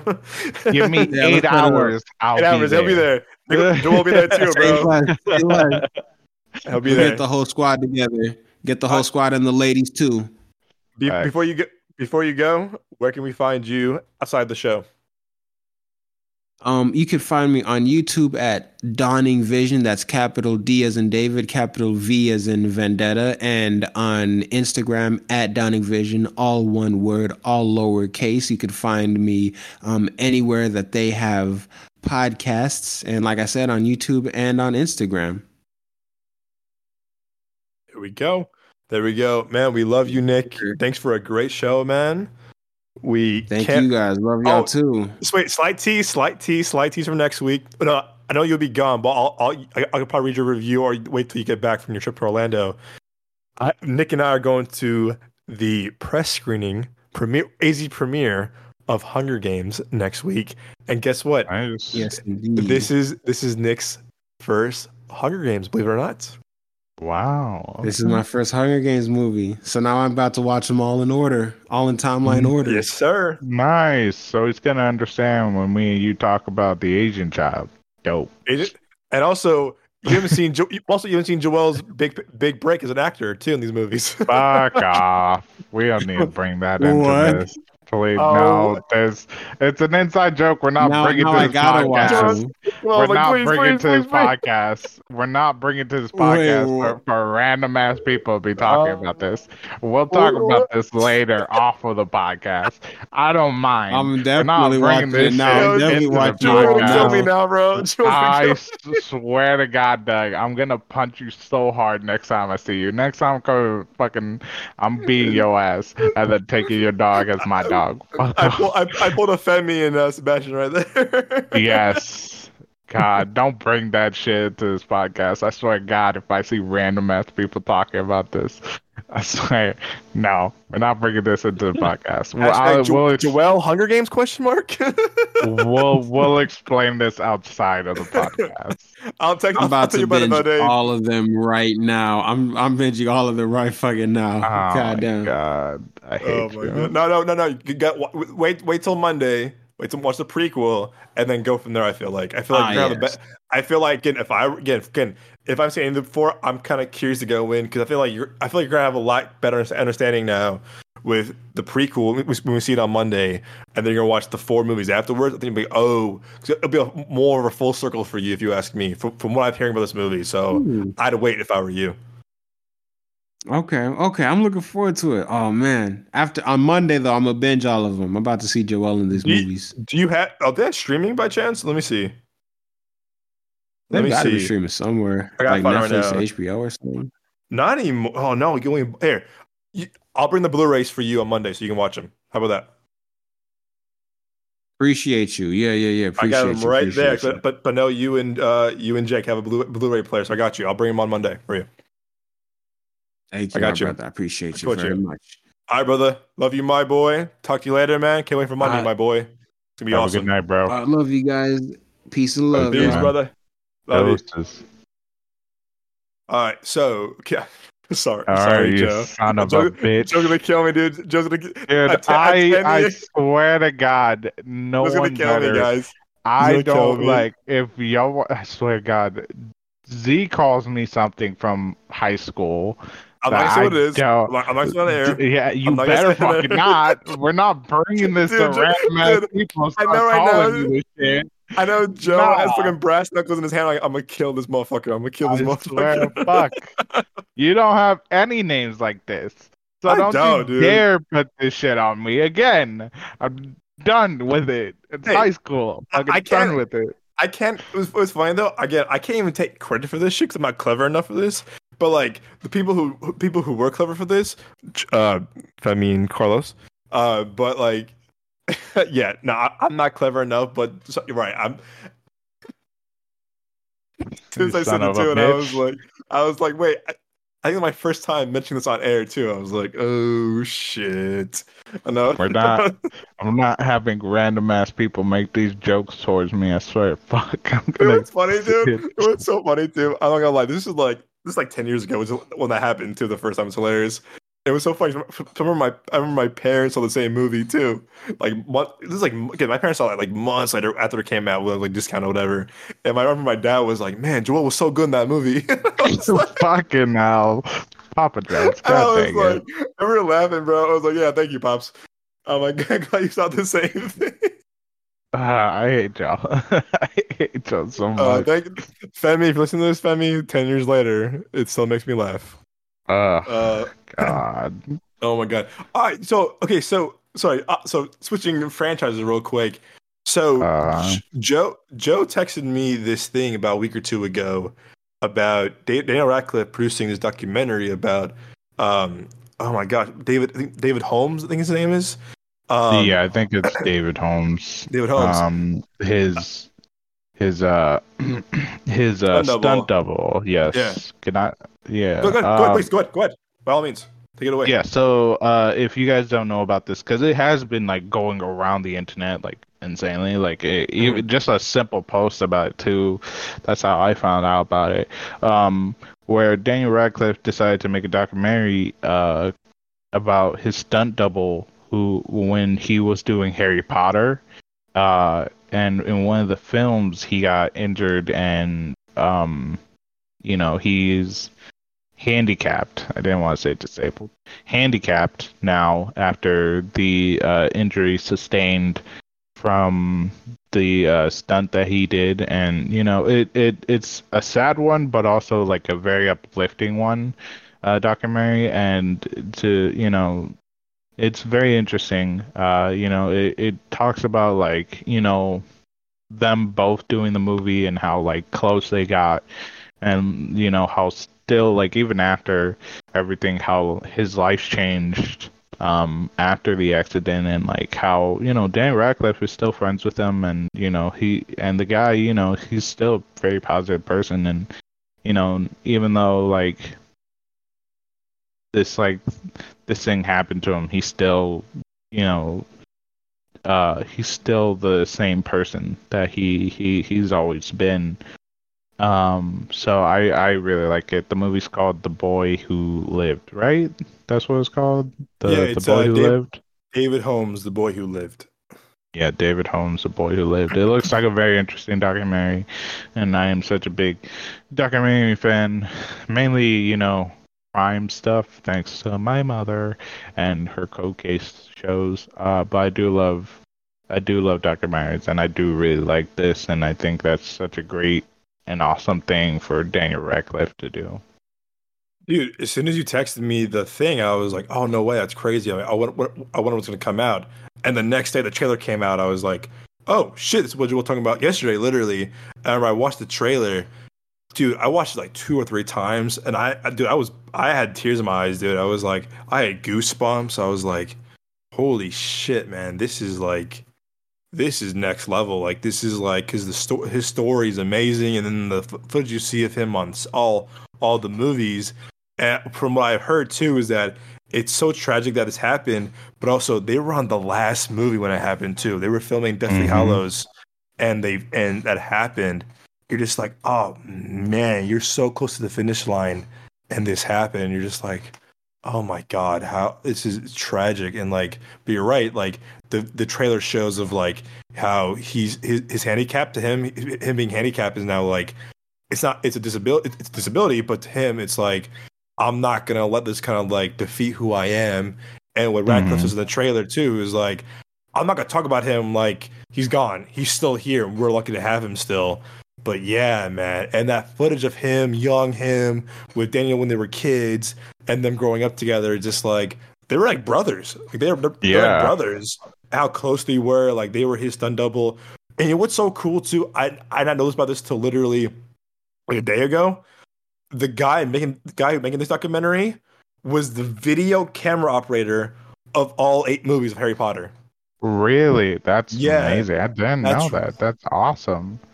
Dan Hartley, video assist operator, which is like the camera operator for all the movies, from literally Sorcerer's Stone to Deathly Hallows. All 8 movies, he was the video coordinator, camera operator on those movies. That's amazing. The camera work for this documentary is gonna, everything about this documentary is very personal too, because very authentic.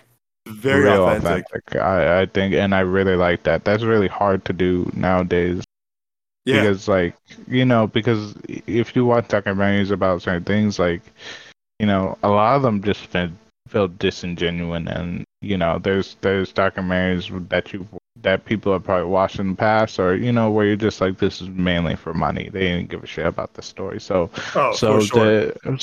there's a lot of heart within this documentary, in this film, that that's gonna go into it. It's gonna be genuine. It's gonna be real personal, and I really like that. That they're willing to share the story and to not make it about Daniel Radcliffe. They're not. Yeah, it's not about Daniel Radcliffe. It's about the stunt double himself, and I do really like that. So that's really good. Good. No, you go ahead. This is something. No, you go ahead. This is something else. This is a little thought in my head. Just go ahead. No. Joe, please, with my honor. I was gonna say that if he never got hurt, he would have kept moving within the movie industry. Stunts for sure.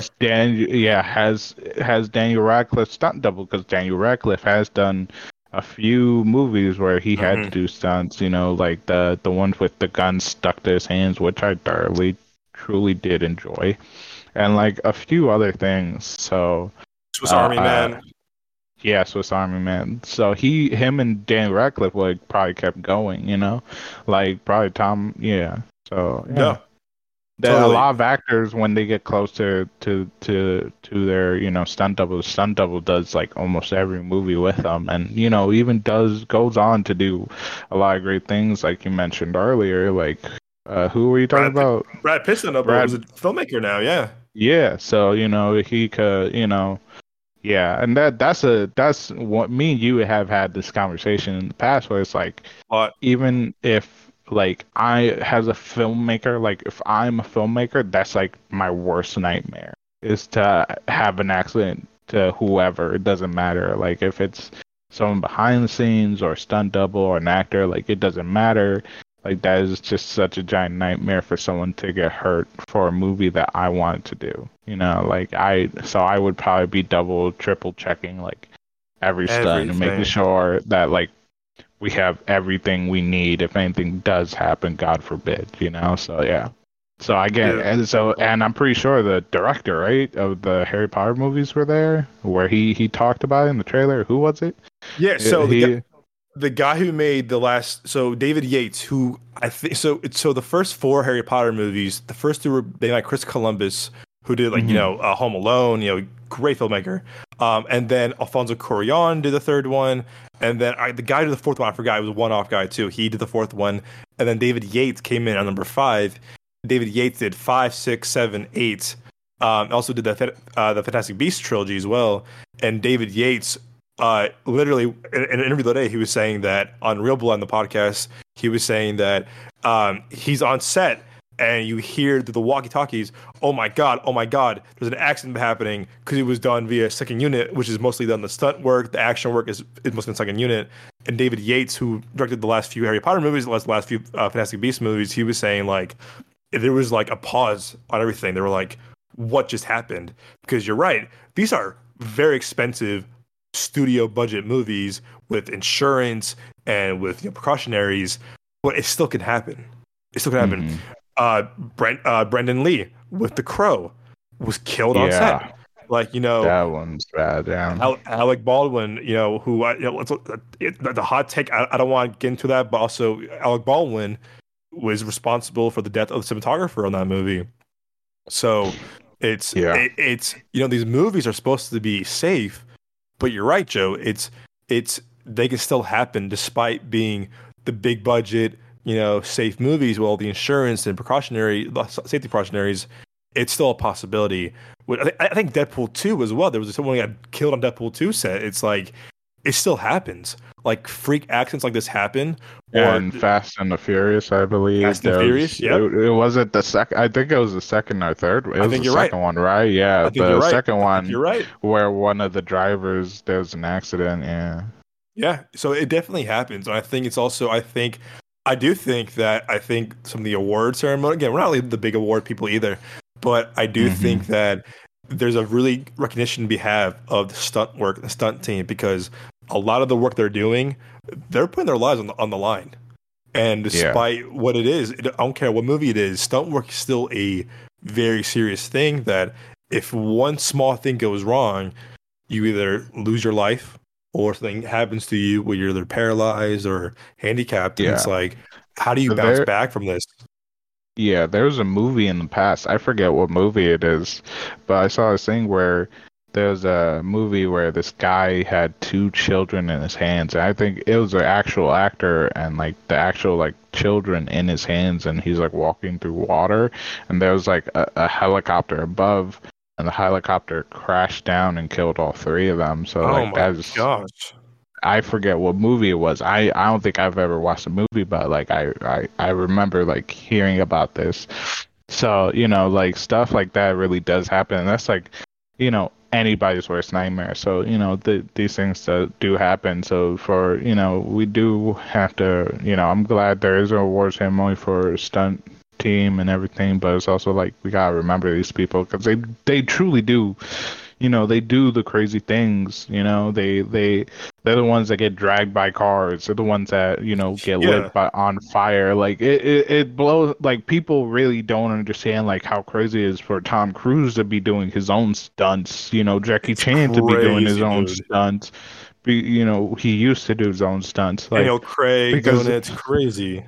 Because Daniel Craig, because Jackie Chan has gone to the hospital many times for like 3rd-degree burns, breaking an arm. Yeah. Like he got really lucky with that, and not like, and his body, he's still healthy, thank God. It's just it's insanity, But it really just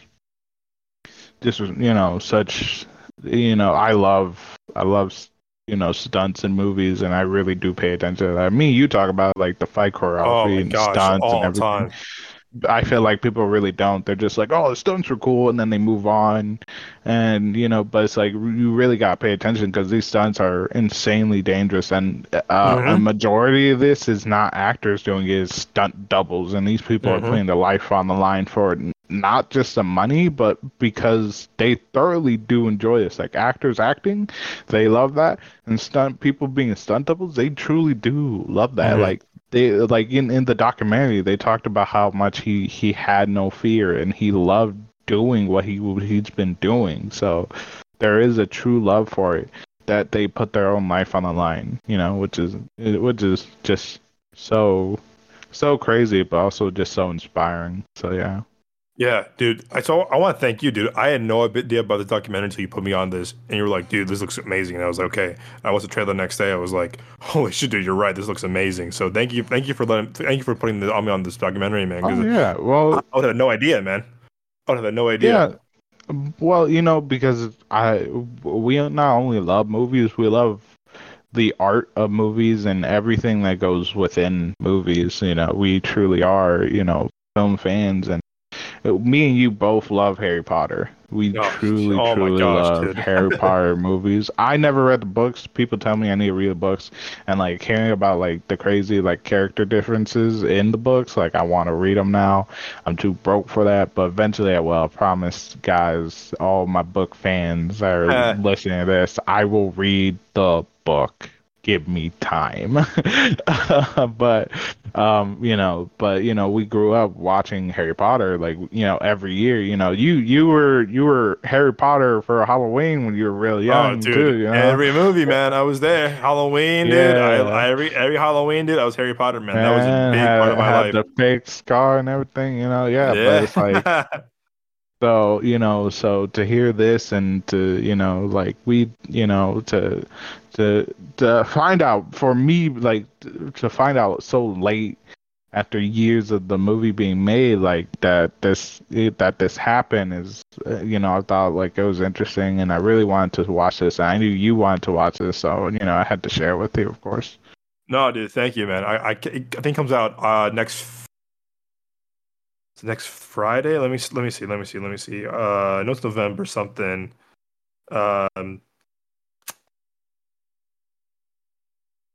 uh, November 15th, which is next Wednesday. So I think we watched it about on the show for sure. I think you and I are both kind of like really looking forward to this documentary a Yeah, for lot. sure. Oh my gosh, dude, man. But okay, so last trailer I want to talk about with you, and you and I were actually very kind of eye to eye on this like yesterday. You and I were kind of like, yo, spot on with this. Is the Ghostbusters trailer, which kind of came out of nowhere, actually. I know there was rumors Hmm. about it, but kind of just dropped kind of like randomly. So Yeah.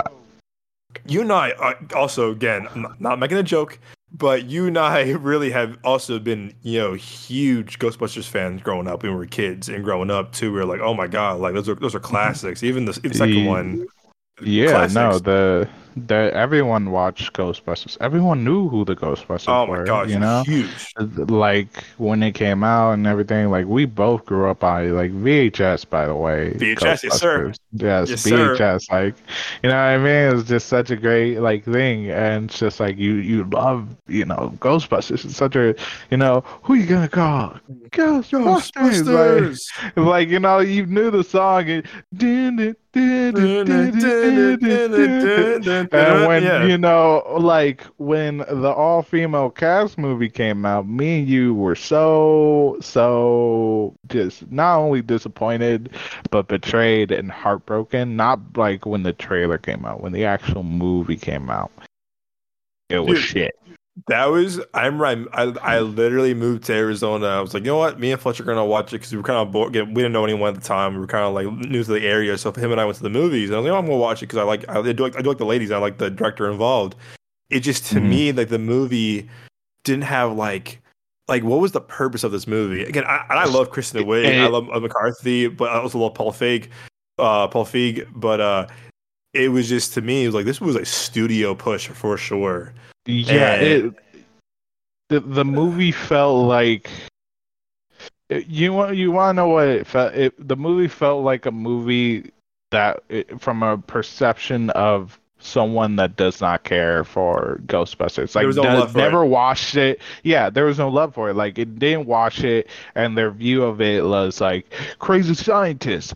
Random weird guy trying to find love, like Hmm. da da Hmm. da, Hmm. like oh, a secretary, then we're gonna make fun of that and like make them all sexy. And when like the original movie was nothing really like that. Like yeah, like he was a crazy scientist, but like he was an actual scientist, not this like evil genius. Like whoa, here's my Yeah. potion. Da, da, da. Or it's And the like villain was weak too. The villain the was villain very weak. sucked Yeah, ass, the villain was dude. weak, dude.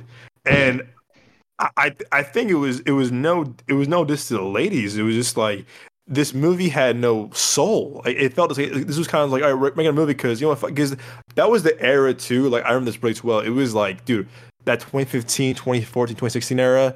Like everything was being rebooted. Everything was a reboot or a Yeah, remake or a sequel, and it was so much. We were just like, please stop. There was so much remakes and reboots and it was. rip-offs. It was like, holy shit. And I'm like, wow. Yeah. I think it was a waste of Kristen Wiig, Melissa McCarthy, Leslie Jones, Kate McKinnon, where like Hmm. those women are so talented, are so funny. Like For real. they should be given either an original IP or original Hmm. movie. Because like again, Bridesmaids is fucking hilarious. It's so funny. The Heat is fucking Oh yeah, hilarious. dude. The Spy is fucking hilarious. funny. So funny, dude. It's Which so one's the funny. one she did with Sandra Bullock? Oh, the Heat, right? Heat's fucking Yeah, hilarious, Heat's dude. fucking funny as shit, man. Oh my So god. funny, dude. The Heat is so funny. And I love Bridesmaid. I love Spy. But Yeah. it was like you got these really amazing actresses who are top of their game, comedic chops. You gotta give them good material. And I think the script was just like really messy. We're just like, Hmm. oh no, and you're just like, oh man, because I also kind of feel like this. I think Sony was kind of like really pushing for like the reboots and remakes because of like they were still on the flop of like Spider-Man flopping still, unfortunately. And it's Hmm. fun. And you know what? To this day too, you and me defend Spider-Man, Andrew Garfield Spider-Man movies to this Hands day. down. I'm not no fake ass bandwagon hopping motherfucker. I have been day one Andrew Garfield. Day one. I have loved that man, Spider Man. He is my Spider Man. I will defend it. I will die on that fucking hill. It was so funny too. I remember like when you, me, and TJ saw that second one in high school, we were like, "Oh, this is pretty good," and we got out the reviews. Were like, "Worst Spider-Man ever," and you, me, and TJ were like, "What?" You and What? TJ were like, "What?" And I get it. I don't. I think they're really super low. I think it's the lowest Dude, rated Spider-Man movie. But you and I were they like, "What? they What?" hated the way Jamie Foxx looked, and I was like, I thought that was an interesting take on that It was villain, but different. It all was right, different. fuck me, like, like, yeah, It was a different take, and I think they also again, people don't forget too. If it wasn't for that movie, we would have gotten No Way Home. That movie is yeah, really important for No Way Home. That movie is really exactly. important. That movie is really important for No Way Home. And people are like, "Oh, movie's so good, the worst Spider-Man ever." No, no, no, it's not. No, it is not. And that No, movie, I will defend till I die. That movie is yes, good. That movie has a lot going on. facts. It has the best Spider-Man swinging out of all the movies too. That Oh opening my shot, god. dude. That 8 minutes of him opening of him swinging through the city, saving everybody is And awesome. it's a first person POV, isn't it? Yes. Or am I Oh, trick? dude. No, Yeah, no. where he where he The back of his lands on the costume. Yeah. building and everything. Yeah. The back of the Yeah, where costume, dude. and he's looked at himself in the mirror, or in the window, and That was just the first one. Yeah. That was the first. The first one that has was the really good first swinging one. shots. So The first one, dude, especially with the first one with the cranes. I love that scene. I it's was like, oh my so god. good, dude. That's I Spider was Man. like, bro, dude, that's Spider-Man. It's And Spider Man. he Come does on, Spider Man. Spider-Man so well because he's talking to himself, but he's it's like he's talking to the audience with them, but he's really talking to himself, and I love it. I love it. He's my Spider-Man, hands down. I will never like Andrew Garfield. I will forever love his Spider-Man. Dude, I can literally watch those movies all the time, and I really will defend Amazing Spider-Man 2 till I die. Like that movie again, people have problems with it. Yes, I don't think Goblin should have been introduced in that movie. I think I Oh, will agree on absolutely not. I will agree on that for sure. But like that movie has a great character study between him and Gwen, as well as cinematography is amazing in that movie. But also too, it's like that was just a fun movie. But again, I remember all too well when that movie ended. You and me and T walked there, were like, it was pretty good. We checked flip on reviews. And all three of us were like, wait, what? Like, are we drunk? Like what, like, did we miss something here? We're like, this was a good movie. I remember people were going, this was pretty good. But there's so much hate for that movie, and I was like, man, you guys are seeing a different movie because, like I said, if it wasn't for Amazing Spider-Man 2, we would have gotten how great No Way Home is. And I'm like, we wouldn't Yeah, have gotten the arc of Andrew. We wouldn't got the redemption of Jimmy Fox. Like that movie, Amazing Spider-Man 2 is crucial to No Way Home. And I'm like, that's why I like it even more now because I'm like, that movie serves a purpose as a layup for No Way Home, and that's believe it or yeah, not, that's how it is. But yeah, man. By the way, so back to our Ghostbusters. You and I think I remember when they announced the sequel during like before COVID. You and I were like, okay, cool. They're going back to basics. They're going back to the original. Go back to the yeah. original storyline. We I like were this. we were iffy as well We because we were were just we were like, oh optimistic. no, because the last one did absolute shit. Like It we was a big said, flop. it It was a was big flop. a horrible movie. It was really bad. Um, but we're like, we'll see what this does because it, yeah. Um, because it had Paul Rudd, who we thoroughly love, wholeheartedly, and it had a lot good actors, and it just, what they were saying about it, it seemed genuine, and it seemed like, all right, this is really Ghostbusters. It's gonna be really honestly Ghostbusters. So, we gave it a try, and it turned out really, really good. Really And good. They killed it. That fucking shit was perfect. And also to me too, I love that the guy who made that movie is the son of the original director. So Jason Reitman. So Ivan Reitman directed the first two. Also, a lot of movies too. I mean, he's been in a lot of great movies. A great producer too. So Jason Reitman, who also I adore, he made stuff like Juno, Up in the Air, Thank You for Smoking. Amazing movies. The Front Runner, great movies. I thought it was so cool that, hey, my dad is the filmmaker of the first two. I'm gonna do this one for his legacy, also because it's been part of my life too. I was a kid growing up on the set. I think it's a cameo in the second Ghostbusters too. I just love that. Hey, this was my dad's legacy. I'm doing it too. And unfortunately, his dad passed away like a month after the movie too, which is so kind of like sad, but also cathartic too. And I was like, I love that. You're picking up where your dad began 40 years ago. And I just love that about it. And then COVID pushed it back a lot because of the pandemic and lockdown. Theaters were closed. But I remember seeing this again, right? Optimistic. It was getting pretty good reviews. I'm like, hey, get Paul Rudd. And there was a rumor about the original guys being back in this, minus Hal Ramis because of his passing 10 years ago. And I remember, dude, I saw it for my birthday with my dad, and I was just like, man, I feel like a kid again. I was like, man, I had the biggest smile on my face. I had goosebumps because you know why? You and I talk about a lot how like, oh my god, the nostalgia is so being overdone, or it's another fucking remake or another reboot. This to me, that the last one, Afterlife, was a love letter to Ghostbusters, to us, the fans. And again, I felt like a kid again. I had goosebumps. I had the biggest smile on my face. I was like, this is why we love Ghostbusters so much. This is a very good story. You have good casting here. And again, it's been out 2.5 years now. Spoiler. You bring back the guys, but for a really important scene too. It wasn't like a cash grab. It was like you bring back Ernie Hudson, Dan Aykroyd, Bill Murray, and how they use the ghost of Harold Ramis was done so well. It was so tasteful too at the end. The beginning, by the way, of not showing him. Smart. But like showing him, they did it. The execution was perfect for his character. Perfect. So, yeah. It was done with so much love and so much grace to the original franchise, stuff like that. And I'm just like, oh man, this is special. And again, I'm gonna watch it again recently. I think I have it on Blu-ray. The past year I bought it. To me, I was like, this is why we love Ghostbusters. This is nostalgia done right, but it had a purpose. So with that said, trailer came out yesterday, and Ghostbusters, what, like Empire of the Free, something like that? Yeah, Empire of the Frozen? Frozen Death or something like that. Frozen Empire. There we go. All right.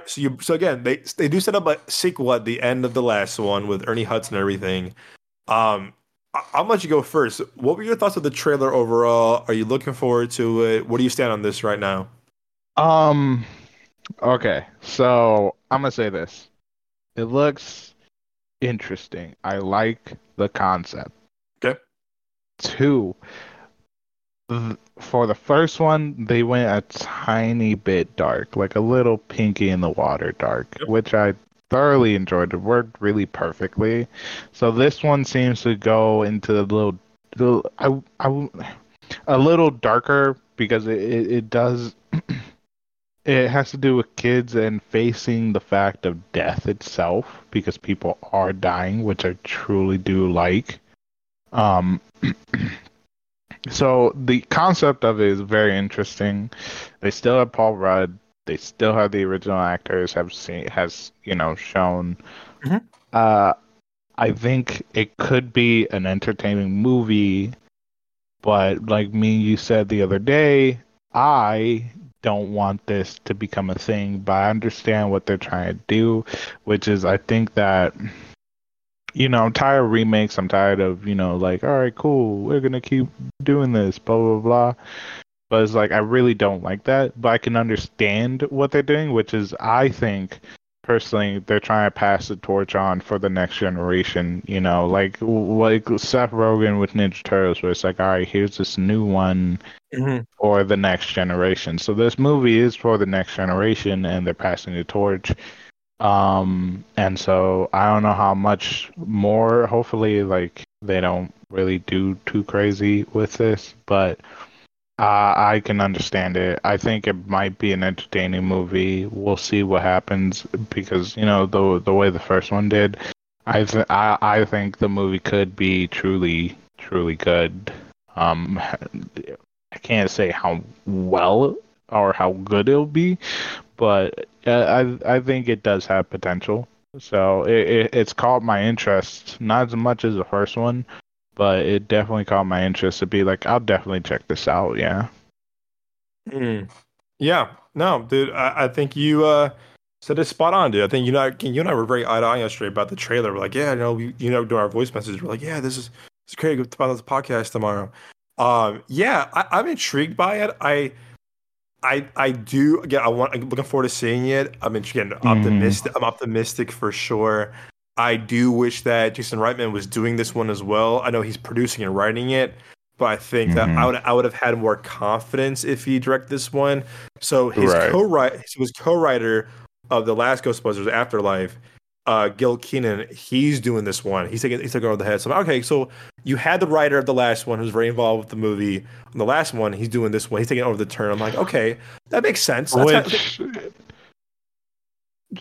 keep going. No. Go ahead. I insist. Go ahead.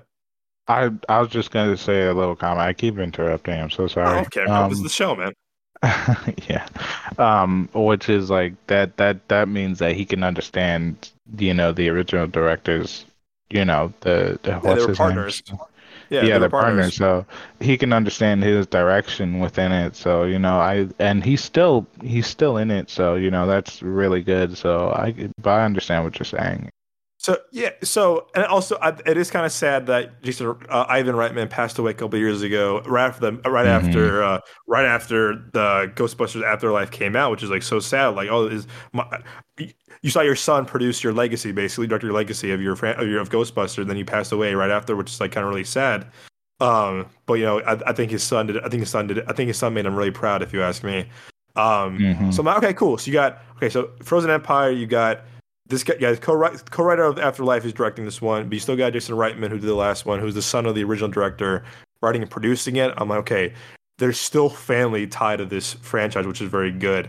And I like that Jason Reitman, the son, has the rights to the franchise now. Like, this is mine. Like, I still have the rights to the franchise. My dad's being gone.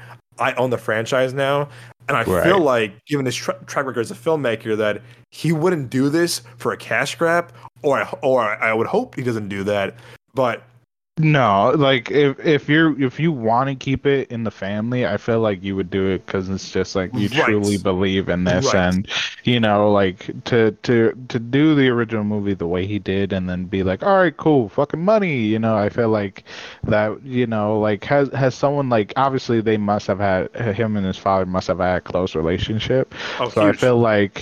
I feel like internally, like if he truly didn't believe in it and this was just a cash grab, like that would truly like hurt him inside. So I don't think this is that, I don't think so either. I think this can be a love letter to his dad as well. Because again, his dad was on set, produced the last one. Now he's gone. I feel like this is going to be a love letter to Ivan Reitman, the original director of the first two, who also produced the last one. So I think so. Again, I think also too. I think I trust Paul Rudd enough to not pick shitty movies anymore. I feel like that was kind of like gone and been there, done that. And I that. Go ahead. I was just gonna make a joke saying that vampire doesn't want to like live 100 years later and be like, oh god. Right. I was at the top of my career and I fucked up. I would not be like, oh man, I'm doing this shit. But also too, you get the same cinematographer, you get the same editors, you get the same people involved, just different director, but yet the son is still writing and producing it. To me, I'm like, okay, I feel like the love is still gonna be there. It's still gonna be a decent movie. Also too, they're also utilizing Dan Aykroyd, I think, a bit more, Ernie Hudson. and Bill Murray, of course. I'm so glad they bring back Bill Murray. Like, oh, is he gonna bring him back? He's bringing him back.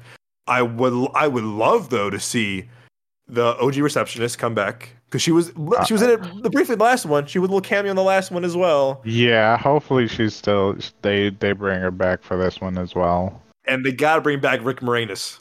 They gotta bring back Rick Moranis. They have to. They have to. They have to. I think they will. They think they will. They have to. I think they really will because it's not a movie without. It's not a Ghostbusters movie without him. I know he retired from acting. I know he did. But that would be so fucking amazing if they bring him back. Did they bring him back, dude? Oh my god! Just for even if it's just for one little scene, if it's just him looking up at the sky or something or watching it, it's just something like please let him be in this because I want to see him so badly. I hope so. I think you and I both agreed on this too yesterday. We said this has to be the last one. This has to be the last one. End it. Yeah. They have to, dude. I feel like you and I both said like if they do more than this, like this definitely that's for sure cash grab. Like, oh, we're gonna milk this franchise. And also too, I told you in our audio message, I was saying that I'm a bit worried because this past year and a half, the legacy sequels, no one's seeing them. No one's watching them. Like no one's going to see them. They've been flopping in the box office. So my hope is that people love the last one, Afterlife, so much, and they have a love for Ghostbusters so much that they're going to see this one. And I hope, and I think also too with the strike ending too, that we need new movies in theaters. I really, really hope they release it at the right time, but also like there's still a fan base for this because I feel like if it flops, it's good. I feel like if it flops, you and I might be like, we're not surprised. If it's good too, and it flops, I think you and I might be like, oh, we're disappointed by it.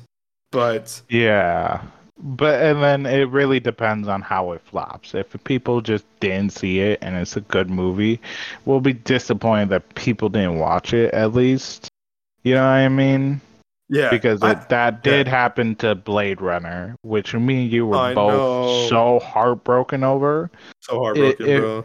But if it's not a good movie, then we'll be disappointed within, the movie itself, like the writers and everything.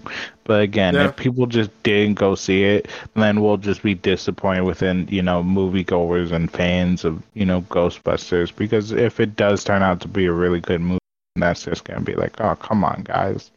Like, keep this legend going. Well, keep this legacy going, not within the movie. It's like a third or fourth one, you know what I mean? But more of just like, watch it and appreciate for what they've done so far into keeping it Ghostbusters, the ones we grew up watching and loving.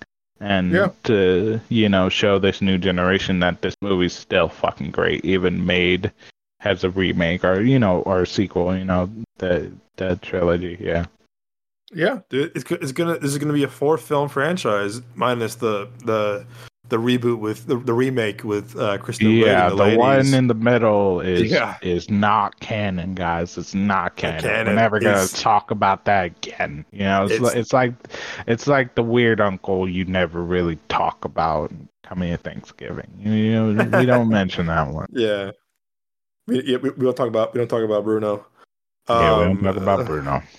But yeah, man, I'm looking forward to. Okay, so it's supposed to come out March 2024. I don't think it's gonna happen because you and me and Nick talked about a few months ago on the podcast with the strike ending. Everything was delayed till March. I bet you it moves. That is a possibility. It really depends on how long they've been filming, how they got done at this point in time. Yeah, because they did bring out a trailer this early, it's ready to go. months before March. So I say that there is a possibility that can still come out, but I wouldn't be surprised if they did push it back. Because that same weekend, you got Godzilla vs. Kong, the new one. You got the new Robert Pattinson movie that's from the guy who made Parasite. Everyone wants to see that. Also, which is a big studio movie. What movie is that? It's called Mickey. It's called Mickey 17. It's Mark Ruffalo, Robert Pattinson, Stephen Yeun, Naomi Ackie. It's from the guy who made Parasite, won the Best Picture for Parasite. But also, it's a big studio movie from Warner Brothers, like a huge budget movies from Warner Brothers same days. Wait, so you have WB has 2 movies on the same day. Okay, for sure one of them is moving for sure. They have to move that. That's you not can't have good 2 movies the same day for the studio. That's stupid. You can't. That's so real stupid. dumb. That's real stupid. No, they gotta move that. Because Disney does that. Disney does that all the time. Disney does that all the time. Where like 1 week you have Marvel, next week Star Wars or Pixar or whatever. That's so dumb. And now with 20th Century Studios and they own Fox, you're competing with yourself. And that's so dumb. That's not a good idea. I bet you for sure one of them moves. Okay, let's check again. This is again March 29th. Here we go. Let's see. All right, so same weekend is Godzilla vs. Kong 2, which is a big competition to go against. Huge competition because they've been doing really well. And you also have same weekend Godzilla vs. Kong. I said Part 2. Kung Fu Panda 4. Oh, I love Kung Fu huge. People love that franchise. They're still doing really well. I love Kung Fu Panda. Not gonna lie, I love that shit. Dude. I watch Kung Fu Panda all the time. I love that shit. It's so fucking good, dude. That third one, bro, had me fire, bro. Fire. Hit me in the soul. I was like, oh, like, yeah, I mean, fire. Like, it hits you in the fucking feels, bro. Hits you in the fucking feels. I could not agree more. So you have that. That's 2 movies already. Like I said, the Robert Pattinson, Bong Joon-ho movie together, which is a big Warner Brothers studio movie. Same weekend. And you also have M. Night Shyamalan's new movie coming out the same weekend as well. So you got 5 big movies. I'm not going to lie. I'll say this. I think Kung Fu Panda stays, personally. Mm-hmm. I think Godzilla Kong moves another weekend for sure. Possibly, and you know what? I think Ghostbusters moves too. I hope Ghostbusters moves. I don't think that's a good. I think Ghostbusters should come out on its own. I truly do. I agree. I would move it to either summer. Which would summer. Be a good summer movie. Great summer movie. Oh, great summer movie. Or the last one came out on my birthday, November of 2021, and made a lot of money. You could bring it back there too, because they've had success now in the November, fall, winter area with that movie, and people showed up for that movie too. And that was before Spider-Man: No Way Home came out. So I feel like I do think you and I both agree that I think in the summertime that'd be better. But it wouldn't surprise me if they go, you know what, we're gonna put it out in November again. It wouldn't surprise me. But I definitely think you and I think summer would be the better option. Summer would be a better option because they brought out the trailer now. Yeah. I feel like it'd be way too long of a wait. It's not like a teaser trailer. It's an actual trailer. I feel like that would be way too long of a wait. Yeah. So summer would be great. It'd be dope if they bring it out on my birthday, June 28th. Let me see. My birthday, first year birthday is my birthday. You know what I mean? That would be pretty. Guess what's close enough. Guess what's coming out on your birthday? Actually, June 28th, 2024. A Quiet Place Day 1. Oh, you're lying. Yes, June 28th. Don't bring it out on my birthday. How about a week before? A week before, yeah. 2 weeks for your birthday. Yeah, a week before, yeah, that'll be fine. But Quiet Place on my birthday, oh my God, John Krasinski, you heard me, you love me, bro. He heard you. Yeah, no, he heard about my fandom. He heard about how fangirl I got about the first one and the second one. So yeah, oh my God. They listened. Listen, they heard you. We got you, boy. We got you, homie. Listen, we got you. They found out my birthday without you bringing it up on here. What the fuck? Thank you. All right. So that's. I bet you. Yeah, I think you and I are very confident that moves to the summer. I think that's a very good summer movie. And also, despite the thing of in the trailer too, it was like they're on the beach, it's hot out there, and then the freeze happened. That's like perfect. It's a summer movie. And June and July, I'd say honestly more June is like the hottest fucking month. Oh my God, dude! Summer. Totally, dude. I'm a summer baby, and I fucking hate it. It's warm, so that would work really well. Yeah, I bet you would move to summer. I think you're right, Joe. I think you're right. I think it definitely gonna move to June to summertime because it's definitely a bigger. It's definitely a I bigger. think I think June is a good month because high schoolers are getting out and slash graduating. Yeah, May, yeah, May college kids got out, and then June is the month that people are planning to travel, and then they're traveling at the end of June slash beginning of July. yeah, yeah. You're right. You're right. So that's a good time for them to bring that movie out. Yeah. No, you fuck, man. You on the nose, man. Spot on. I think that's gonna be. I think you're right. I think you called it right. I think, but I hope you get credit for that too. If that moves, I'm gonna be like, you heard it first. Joe said it first. Joe said it first. Y'all have this, Joe man. said first. Everyone, if it comes out in June, if they push it back in June, Joe was right. Joe said right. first. Yeah. Joe said first. Joe said it first. Joe said first, yeah. Hashtag Joe said first on everything, on the trailer, everything, and then bring attention to this podcast and have more people listen to me because I'm always right. When the fuck am I wrong? Bitch, I'm always right. I'm like your girlfriend. I told you, motherfucker. I told you. I'm your podcast girlfriend. I'm always right. Right. Never wrong. It. Don't always argue with me. Don't argue with me.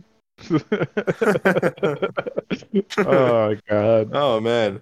And so before I think you close this out, I want to say this too. I was never the biggest Friends fan. I grew up a fan. I know you have. Yeah. And I feel bad because we've been gone the past couple of weeks because of people in town. I wasn't feeling good, stuff like that. And we didn't cover this the last few episodes because we were gone. You're right. You were a Friends fan. I grew up on 17 again with Zac Efron and Matthew Perry, which was a big part of my childhood. That movie was like on repeat for me. I love that movie so much. But I want to address the fact that we lost Matthew Perry, the great Matthew Perry, at 54, man, which is very young. Which is very too young, if you ask me. A lot left to live. You grew up. So you grew up on Friends. When you heard the news, like, what was your thought process, man? Like, what would you think about this? Like, what are your thoughts overall on his legacy as an actor, but also someone who kind of like gave it back to like help sobriety, help people that were going through the same struggles as him? What were your thoughts about this?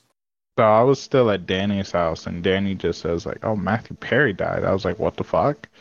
And so I was like, so I Googled it, and I was like, "What the fuck?"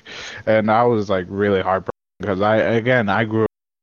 I really did. I loved Friends. Friends is hilarious, and Matthew Perry's character is just, is to me one of the funniest characters on it. A lot of people talk about Joey, but Matthew Perry's, he was a sarcastic, just like funny friend that had a lot of trauma. And like Matthew Perry was in love with Jennifer Aniston. Yeah, throughout the whole thing, and I was in love with Jennifer Aniston growing up as well, because like, dude, she's still so fine. Anyways, but I feel like a lot of people, whether they're my age or older, and even like some of the younger people that are younger, like new generation, that was one of the shows that just like spanned several generations, and a lot of people grew up on it. So I feel like a lot of people were very heartbroken about it. And I was heartbroken. I was like, damn. And that really did hit. I was like, that was real sad. You saw me make a few posts on my story on Instagram. So, yeah. Dude, yeah. Because I remember, like, we came. So I remember when Liam and Grant were in town, we were getting back from the pool, and we're getting ready for our Halloween party. And I was like, my phone went off a couple times, like the news alert, whatever, Instagram alert. It was like Matthew Perry found dead, drowned, 54. I was like, what? Yeah. I was like, wow. Like, again, Matthew Perry, like I said, Friends was Friends still is too, a very big part of so many people's lives, and was big part of people's lives, no matter what race you were, if you were male or female, like whatever. That show was a big part of people. It wasn't for me. It wasn't for me personally, but like I know, including yourself, a lot of people, that was a big part of people's lives. That show was on for like forever, and the show was a big part of people growing up, their upbringing, what streaming, whatever. Also, that show was, honestly, when Netflix had it, was like the biggest show ever watched. It was original. It was like one of the shows that been out for years. But the people that had Netflix wanted to watch Friends, then The Office, then Parks and Rec, all that jazz. You're just like, wow, man. So, but except to me, man, I remember 17 again was a movie that I was obsessed with when I was like sixth grade, middle school. Like, oh my God, like Zac Efron was so cool. Had the cool jacket, had the cool car, had the cool, aviator, Ray-Bans, whatever. But like that, he was a big part of that movie too, obviously, because it's his story. And it's like, wow, man, like it's a really big loss. But also too is that I was reading about an article about him the other day. It was like he wanted to be remembered, not just for friends, that, hey, he had a lot of problems with addiction and alcoholism, unfortunately, which is a very real disease, very real thing people go through every day. But he said, I want to be known for people that I help people too. Because you see his memoir or his last couple of years, he was really big on saying, hey, if you need help, I got you. I'm here for you. And, as an actor, but as a person in general, that's a very admirable that, hey, you know what? That giving you the helping hand no matter what you're going through, whether it's really bad alcoholism or addiction or whatever, he was willing to give a helping hand. I thought it was very kind of like him. That's his legacy. He goes, you know what? I don't want to be remembered for friends. Yes, it's my most famous thing I ever did, obviously, but I want to be remembered for helping people and giving people a second chance and help. I think it was very, very heroic of him too. So we want to, again, dedicate this end of the show to the great Matthew Perry, man, 54 years old, man.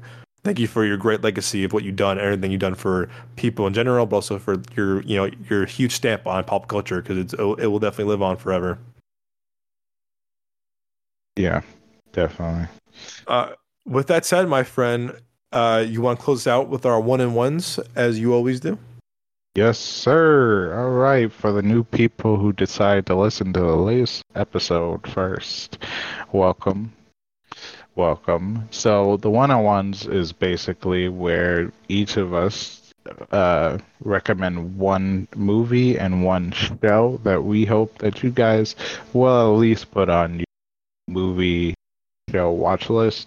And, we don't expect you to watch it now or tomorrow or with next week. We just hope like somewhere down the line where you're just scrolling through something and just like, oh, hey, this movie, and you watch it. Hopefully giving us credit if you do recommend it to other people. And, just, please. Please, yes, let people pass. And, you, whether you enjoy it or hate it, are open to sharing your thoughts on what you think about our recommendations. All right. So as always, Doug, you go first. Thank you, my good sir. Oh, man, there's been a lot of stuff I've been kind of just thinking about this past couple of weeks. I'm like, man, been on one in a while. I think I have things to bring up. And, I've been kind of watching a lot of movies from 2018 for some reason, like Overlord and mid-90s, Stars Born and stuff like that. I'm like, man, I'm in a really weird 2018 era right now of filmmaking. But there's a movie that I absolutely love so much that came out about 10 years ago that you and I saw when we were in high school that I feel like is so slept on because it has a really big star that he is now. This movie is 21 and Over. Dude, I'm watching Twilight for the first time with Zeta, right? And I was like, oh shit, Jeff Chang played by Justin Chan's in this movie. I was like, yo, I fucking love 21 and Over. Oh my god, I love this man. He's so good in that movie. Yeah. He's so good in that. Like, oh my god, I love this man. 21 and Over. So when we were growing up, like. You heard in the beginning of the show, in other episodes, me and Joe were like, any kind of movie came out, we're seeing it. Drama, action, comedy, not so much horror, thriller, drama, everything. We would see everything minus horror. And we love goofy comedies because, like, whether it was stuff like The Watch or That's My Boy or Ted, Project X, whatever, like, these movies were kind of just like, oh, we laugh a good time and kind of really feel good comedies. I feel like, years later that era of kind of like goofy kind of rated R comedies are kind of dying out because comedies are not selling as well in theaters anymore or the streaming. But like I'm looking like we grew up in an era of that, like we had a lot of cool funny rated R movies in theaters no matter what. So I remember like you, me, we had a squad of people, dude. Oh my god, it was opening weekend. We were hyped for this movie. Also the same weekend as the infamous Party Story that we I'll bring up. But we were hyped for this movie. It's the guys who made guys who wrote The Hangover. It's guys who produced Project X, and we're like, oh, this movie's gonna be fucking hilarious. Young Miles Teller, Skylar Astin, Justin Chon. Like, oh my god, 21 Over basically is kind of like a version of The Hangover where three best friends who were in college, about to be done with college. These two guys, played by Miles Teller and Skylar Astin, they visit their best friend in Washington, who's the night before his big medical school interview on his 21st birthday. And their friend Jeff Chang is like, I can't go out, man. My dad's a fucking tight ass. You know, he set this interview for me. If I miss this, my life is fucked. I'm screwed. But also, it's the 21st birthday, and we all know 21st birthday, the year that you're legal, you go to the bars finally, you can drink like hell yeah. And luckily that my 21st birthday, Joel was there and made it like hella special, kind of almost like the movie in a way, but not as crazy. You didn't lose me, I didn't lose you. It wasn't too insane, but yeah. It's, to me, this movie means a lot to me because of like how you were there for my 21st birthday, and it's just kind of that era of like, you know, bromance and friendship, male friendships, how important it is to be there for their birthdays. So the movie's basically like, so they basically, the two guys take him out on his 21st birthday, the eve of his medical school interview, and they get fucked up. They get fucked up to a point where he's like blacked out. They didn't know where he lives, how to get home. They're on a brand new campus that they're not familiar with, and it's a fucking night of just like, how do we get him home? How do we find a place people that knows where he lives? And it's craziness, it's bonkers, it's shenanigans, and these guys go through so much shit. Cops, frats, weirdo people that throw these kind of weird parties again, like drinking milk at like 2 a.m, but drinking still more beer, whatever. It's crazy, dealing with sorority sisters and crazy frat boys. And, you know, their friend's dad was a big tight ass looking for him at the same night. It's a wild movie, but I absolutely love this movie. It means so much to me. It means a lot to me. I mean, growing up, because I remember seeing this movie with you, Joe, and the boys growing up. We had a great time. We were laughing our asses off. It was so funny. It's also the same movie that our friend TJ at the time texted us, and he had, I think he had a sprained ankle or broken ankle at the time, whatever. And it was like a lot of us, because he missed school that day. And we, you know, back in the day, we used to mob from school to the movie theater every Friday, because, you know, it's movie Friday, new release Friday. We're going to the movies. We hop on the bus at our local theater. We were there, and I remember, like, you, me, Carlos, Given, you know, Josh, Eduardo, David, everyone's there. And he goes, "Hey, y'all saw the movies?" And we were like, "Yeah." He goes, "Should I come up?" And you and me both texted him saying, in our group chat at the time, we were like, "No, it's ending in 5 minutes. Don't come up. Don't come up. Don't come up." The movie's ending. The movie is ending, and we were like, "Dude, yeah, don't spend the $12 to come up. We'll be there in 5 minutes, right?" The movie's ending. You know, cheap, by the way. Back in the day, it's $12 back in the day. We used to complain about it. Now we miss. We shouldn't say shit. We can't say shit. We can't say shit. And I remember you and I were like, "Okay, let come up," and we're up there. All we hear is platoon, platoon, platoon. I'm like, wait, what's coming up the stairs? And sure enough, it's TJ. And Joe, you go, "Bro, the movie's ending. We sit downstairs." And he goes, "I want to see what happens." And all of us were like, didn't he come in when the credits were starting to roll or something? Like 5 minutes before. 5 minutes before. Yeah. Like 5 minutes before the movie's ending. It's like, it was the end where like the scene where, like, that's when he texted us. I thought he came in. Because he came in the scene where he goes, "Man, fuck your laptop, bitch, get a desktop." And we were what? Or he goes, "Yeah, man, fuck me, man." And we were like, "What?" Oh, yeah. Yeah. Fuck him up, Randy. Yeah, fuck me, Randy. I mean, fuck him up, Randy. We were like, "Wait, what?" And he was there like he's laughing because DJ was laughing his ass off. And we're like, "T, you don't know the fucking context of the movie, bro. You missed the entire build up to the scene. Like, you missed it." For real. We're like, "TJ, we told you to wait downstairs. It's ending." The movie's ending, and literally the movie ends. And he was like, "Y'all want to stay for the next showing?" And we're like, "Bro, it's like 10 p.m. It's like 10 p.m. Yeah. We can't go to bed, I'm going bro. home, bro. Yeah, man, we're tired. I had to take the bus home. That's when I was going back to my mom's too. So I was like, "No, you and I, we hop on the Grand bus. We went back. Yeah, you and I both on the bus. The Given came with us too, and we were like, "No, bro, it's 10 p.m. bro. We'll see y'all tomorrow. We're going to bed. We're tired." Because I think we missed the beginning showtime because it was like at the school with the Mickey D's. We came back for the later showtime, but it was kind of like, again, it was end of the day basically. And we weren't staying at David's that night either. No, we weren't. The next day we were. So anyway, I love that movie so much. It's a really movie that I adore so much. I mean, it has a really low fucking Rotten Tomatoes score. I'm like, fuck it, I love that movie so much because I have a great memory of that movie. It's such a great movie. It's so underrated, bro. It's so underrated. So underrated. Young Miles Teller, young Skylar Astin. I love that movie so much, and it's so funny. Facts. So I own that movie on Blu-ray proudly. I love that movie, dude. I had to fucking track that on Blu-ray so much because that shit was out of print. 'Cause no one bought that movie, no one saw it. I own that movie so in my collection. It's a proud movie I own, but like it means a lot to me because the memory that I had with you and the homies back then of like us laughing at the movies together when we were in high school before all the bullshit, before responsibilities kicked in, stuff like that. So I love that movie. For my show of the week, ooh, that's a very good question. Man, oh man. You know what? Why not? I'm watching right now. I'm gonna go with "It's Always Sunny in Philadelphia" because this movie is fucking hilarious. The show is You fucking mean show? hilarious. The show is fucking hilarious. A show that cannot be made today. I mean, it's still making it today, but like the earlier seasons would not be made today. Would not be made, unfortunately. I mean, not fly by today. But I love the low budget humor. I love that these guys kind of wrote the show themselves. They betted on themselves too. Like the show is still going on. I think it's like 20 years later. The show's still going on. It's the most longest ran sitcom ever in television history. I haven't watched any of the recent stuff in the past couple of years, but like the first like 8 seasons are fucking like hilarious. Charlie Day, Gold, it's and they so have a funny, dude.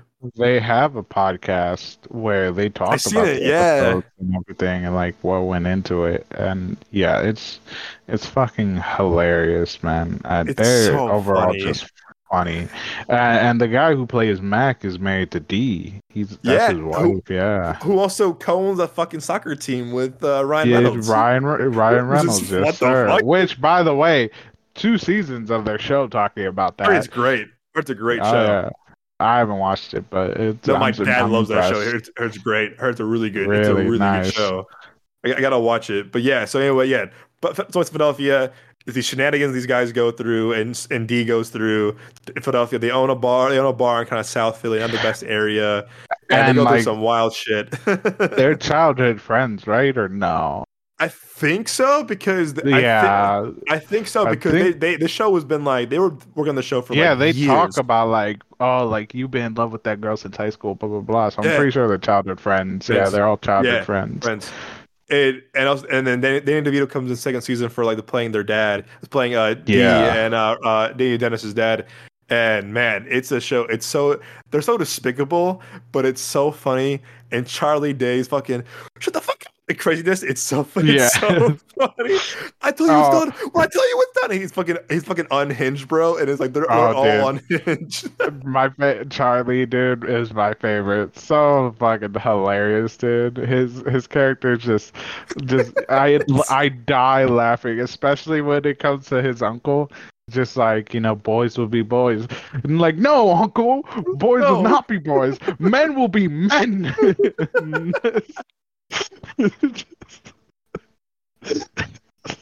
Talking about creepy uncles. There we Funny, go. dude. Charlie's uncle, man. Oh my god. It's Remember when we so used to sleep over? I remember that I didn't like it. Like some yeah, shit like that.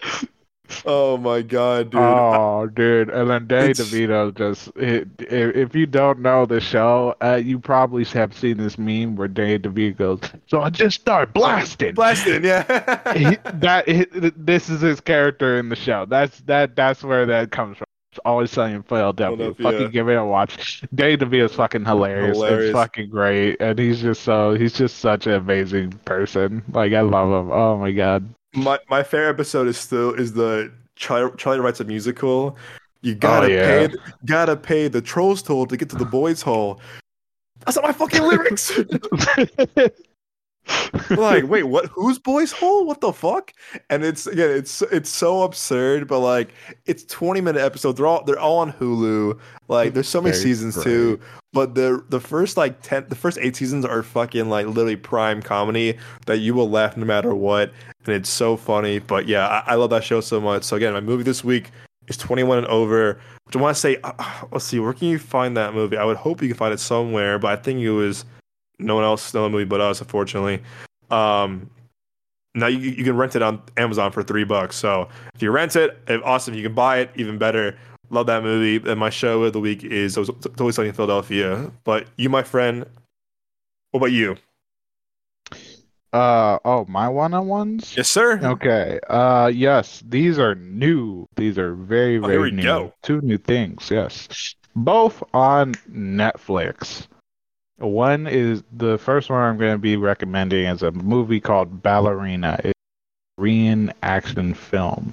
Now, it's a really good film. You know how I love my Asian action films. You I do. really do love them. They do so well because they do what John Wick does, which is show exhaustion perfectly. If you watch a lot of other action movies, they'll go through a lot of shit within an hour and it'd be like hardly breaking a sweat. You know what I'm saying? But with like Korean, like with Asian films, they do really well with liminal spaces, with action, surrealism, and talk about a lot of things such as trafficking and, you know, drugs and other stuff like this and death and like blackmail. So because those things are big with those are real big like issues within the world. I personally don't know how big they are within the Asian countries, but they do bring them up a lot in Asian films, so I feel like it has to really be an issue. um but Ballerina is about a woman whose friend contacts her and says, "Hey, can we hang out?" Blah blah blah, and she leaves her a little note saying, "Get revenge for me," because she dies. And her friend comes in and she's dead in the bathtub, and there's a little gift on the bed, and she opens it and it's ballerina slippers because the woman in the bath was a ballerina. And she says, and there's a little note that says, "Get revenge for me." And so she does, like, she starts looking into, like, what happened to her friend and, like, why this could have happened and aims to get revenge. It's a really good film, a really good, strong female lead. Uh, has a female lead. The character's badass, really good, and it's just overall such a great movie. Um, oh, you son of a bitch! Sorry. No. It was on Netflix, shit, right? Yeah, it's on Netflix. I I'll heard just it. say No. it. I heard it. I heard it was on. I heard it was the top 10 of the week last week when I saw when I was on Netflix. I was like, oh shit, because why? Because the John Wick movie's coming out also called Ballerina, and I was like, this isn't the same movie, is it? But no, it was different. It was a Korean film instead, which I'm like, okay, Yeah, it's a Korean gotcha. film, not in the same world. I'm gonna say. I believe she is the actress. I don't know. Don't. Uh, so yeah, there's a lot of great actors in it. It's a really great film, really written so well. It keeps you captivated. The cinematography, the characters, the fighting, just like how crazy it is. I truly do love Asian films. This is one of those films that I loved. I watched it when not too long ago. It came out like October 5th, and I think I watched it like a week later or something. I loved it. I really did. I think it's a really good film. If you like action movies and Asian cultures and you just love, Asian films, this is a really good one. I highly recommend it. So again, on Netflix. Now, time for the TV show. This one is a TV show, Doug, I think you will really love Yeah. because it is original, it is new, and it is super fucking creative. Me and Danny watched the show together. It's called Bodies. I've Um, heard of this. Okay. Okay. it is a show. It's so good, dude. You gotta put it on your watch list. It's really good. It is a show about four different detectives in four different years. And I mean years, like 1943 or 45 is one of them. And then one from earlier, like 19 or 18, like 90, some shit like that. And then like the next one is 2023, which is our current year, and then one in the future, which is like 2050 something. I forget. But basically, 4 different time eras, 4 different detectives, one body in the same alley in London. They're all trying. Yeah, dude. And it's not like one episode it's this time and then another episode it's this time. Like, they break it down really well. And it's so fucking good because the mystery and the twists in it are fucking fantastic. You're not going to be able to fucking predict this for shit. It is so good. I think they did such a great job with it. It is honestly like it's what you've been looking for, Doug. Like creativity, originality, like great acting, great writing. Overall, fucking fantastic show. Honestly, I give it 5 stars. Oh shit, that's high praise. When Netflix used to do the star rating, 5 stars, hands down. Fuck, okay. 5 fucking stars. This show is such a great show, and I do give like the UK really good like props because they do good shows like this. They do. They really do. And so this 5 stars. All right. Old school Netflix rating 5 stars. It's such a really good fucking show. I highly recommend you watch it. It is amazing, great writing, great acting, great cinematography, everything, and it works. It makes sense and it works. They did it so fucking well. Highly recommend. I like the guy in it, the guy who plays Mannix in it. I'm on IMDb right now. The guy who plays Mannix. He was in Snatch. He plays Statham's kind of like right hand guy when it comes to boxing with fucking Brad Pitt. And he's also in he was the last Venom movie. He played the cop in the last Venom movie. He was really good in Rocket Man. He was really good in Rocket Man. And also he played the guy again. It wasn't the best movie, but in The Irishman, remember he was the guy that was fucking late to the meeting with Al Pacino. He goes, "You're fucking late." He goes, "Yeah, fuck you," whatever. And fucking Pacino fucking beats the shit out of him, whatever. Oh, great. Yeah. His name is Stephen Graham. And when I was in London in my semester abroad, I watched a lot of movies and shows with him in it because of my classes that I was taking. He's a fucking phenomenal actor. He's so underrated. But I saw him in the poster. I was like, "Ooh, I love this guy." And now hearing you liked it, I'm definitely watching it now. I really like Jacob Fortune Lloyd, who plays D.S. Whiteman. I really like him. He's a really good actor in this. But overall, all the actors and actresses all together, they all did such a phenomenal job. They really did. Stephen Graham kills it. Love him. By the way, he kills it. So overall, just so good. Everyone they picked is really, really good, and I really love this show. And I know you will love this. You have to watch it. Z will love this, by the way. Yeah, I'm watching it with her. Z will definitely love this. Tell Z that it comes from her bestie, me, and I'm telling her to fucking watch it. She will truly love it. All right. I'm watching this for sure. I'm definitely watching this. I love that. Look at the cast right now. Is that like, except for Stephen Graham, I don't know anyone in the show. They didn't cast like Robert Pattinson or Florence Pugh, stuff like that. It's unknown actors. I like that. Unknown actors. I love that. And the guy who I just talked about, he's been in a few films. He was in the show Queen's Gambit, by the way, which I truly love. He was also, it turns out, in Star Wars. I don't know if he was like a little back character. I don't know. Oh, he's a background character. Yeah, I see right now. Yeah, he's a background. So he's a background character, but like I'm glad he's a really good actor, and so he did really well in this show, and hopefully I see him in a lot more things because he's really good. I really like this character. Oh shit! No, he's in a movie that me and Z watched a year or two ago on Netflix. Oh yes, I've seen him before and stuff. Yes. He's really good. He's really good. Cool. I'm definitely watching this. Yeah, I love me a good British show. Reminded me of my days when I was in London. So I'm definitely watching this. Thanks for the recommendation, man. I'm hyped to watch this now. I'm sold. I'm sold, man. That pitch was really good. I'm sold. Yeah, again, and that's like I love I love. Oh, that's cool. It's based on a graphic novel. I didn't know that. Um, Yeah, that's cool. But also, I like I that. gotta get myself that graphic novel. Oh, Not gonna I lie. bet. Dude, I think you would love it. It sounds like you would love it.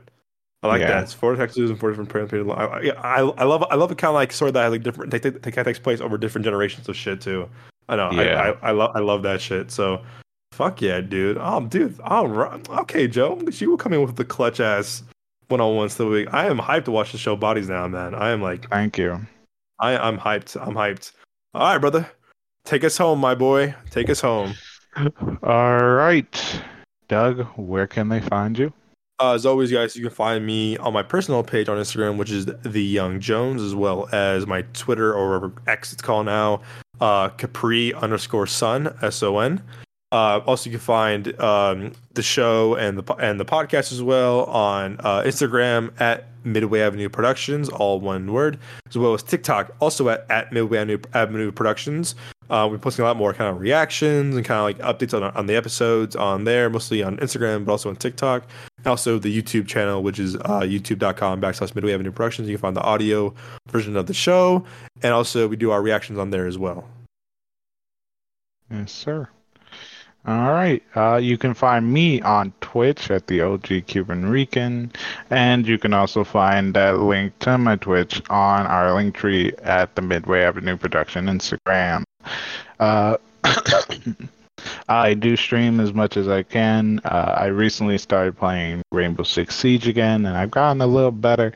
So, you can watch me be sweaty and rage, or you can watch me and my friends play Darktide or Minecraft. I do play Siege with my friends as well. And, future games that will come out, when I do have money, I do plan to get a game called Sifu, some martial arts. So if you like Asian films and martial arts and you want to see me rage and get my ass kicked in a game like that, eventually I'll have it. So please give me a follow, please talk to me in chat and all that good stuff. Yes. All right.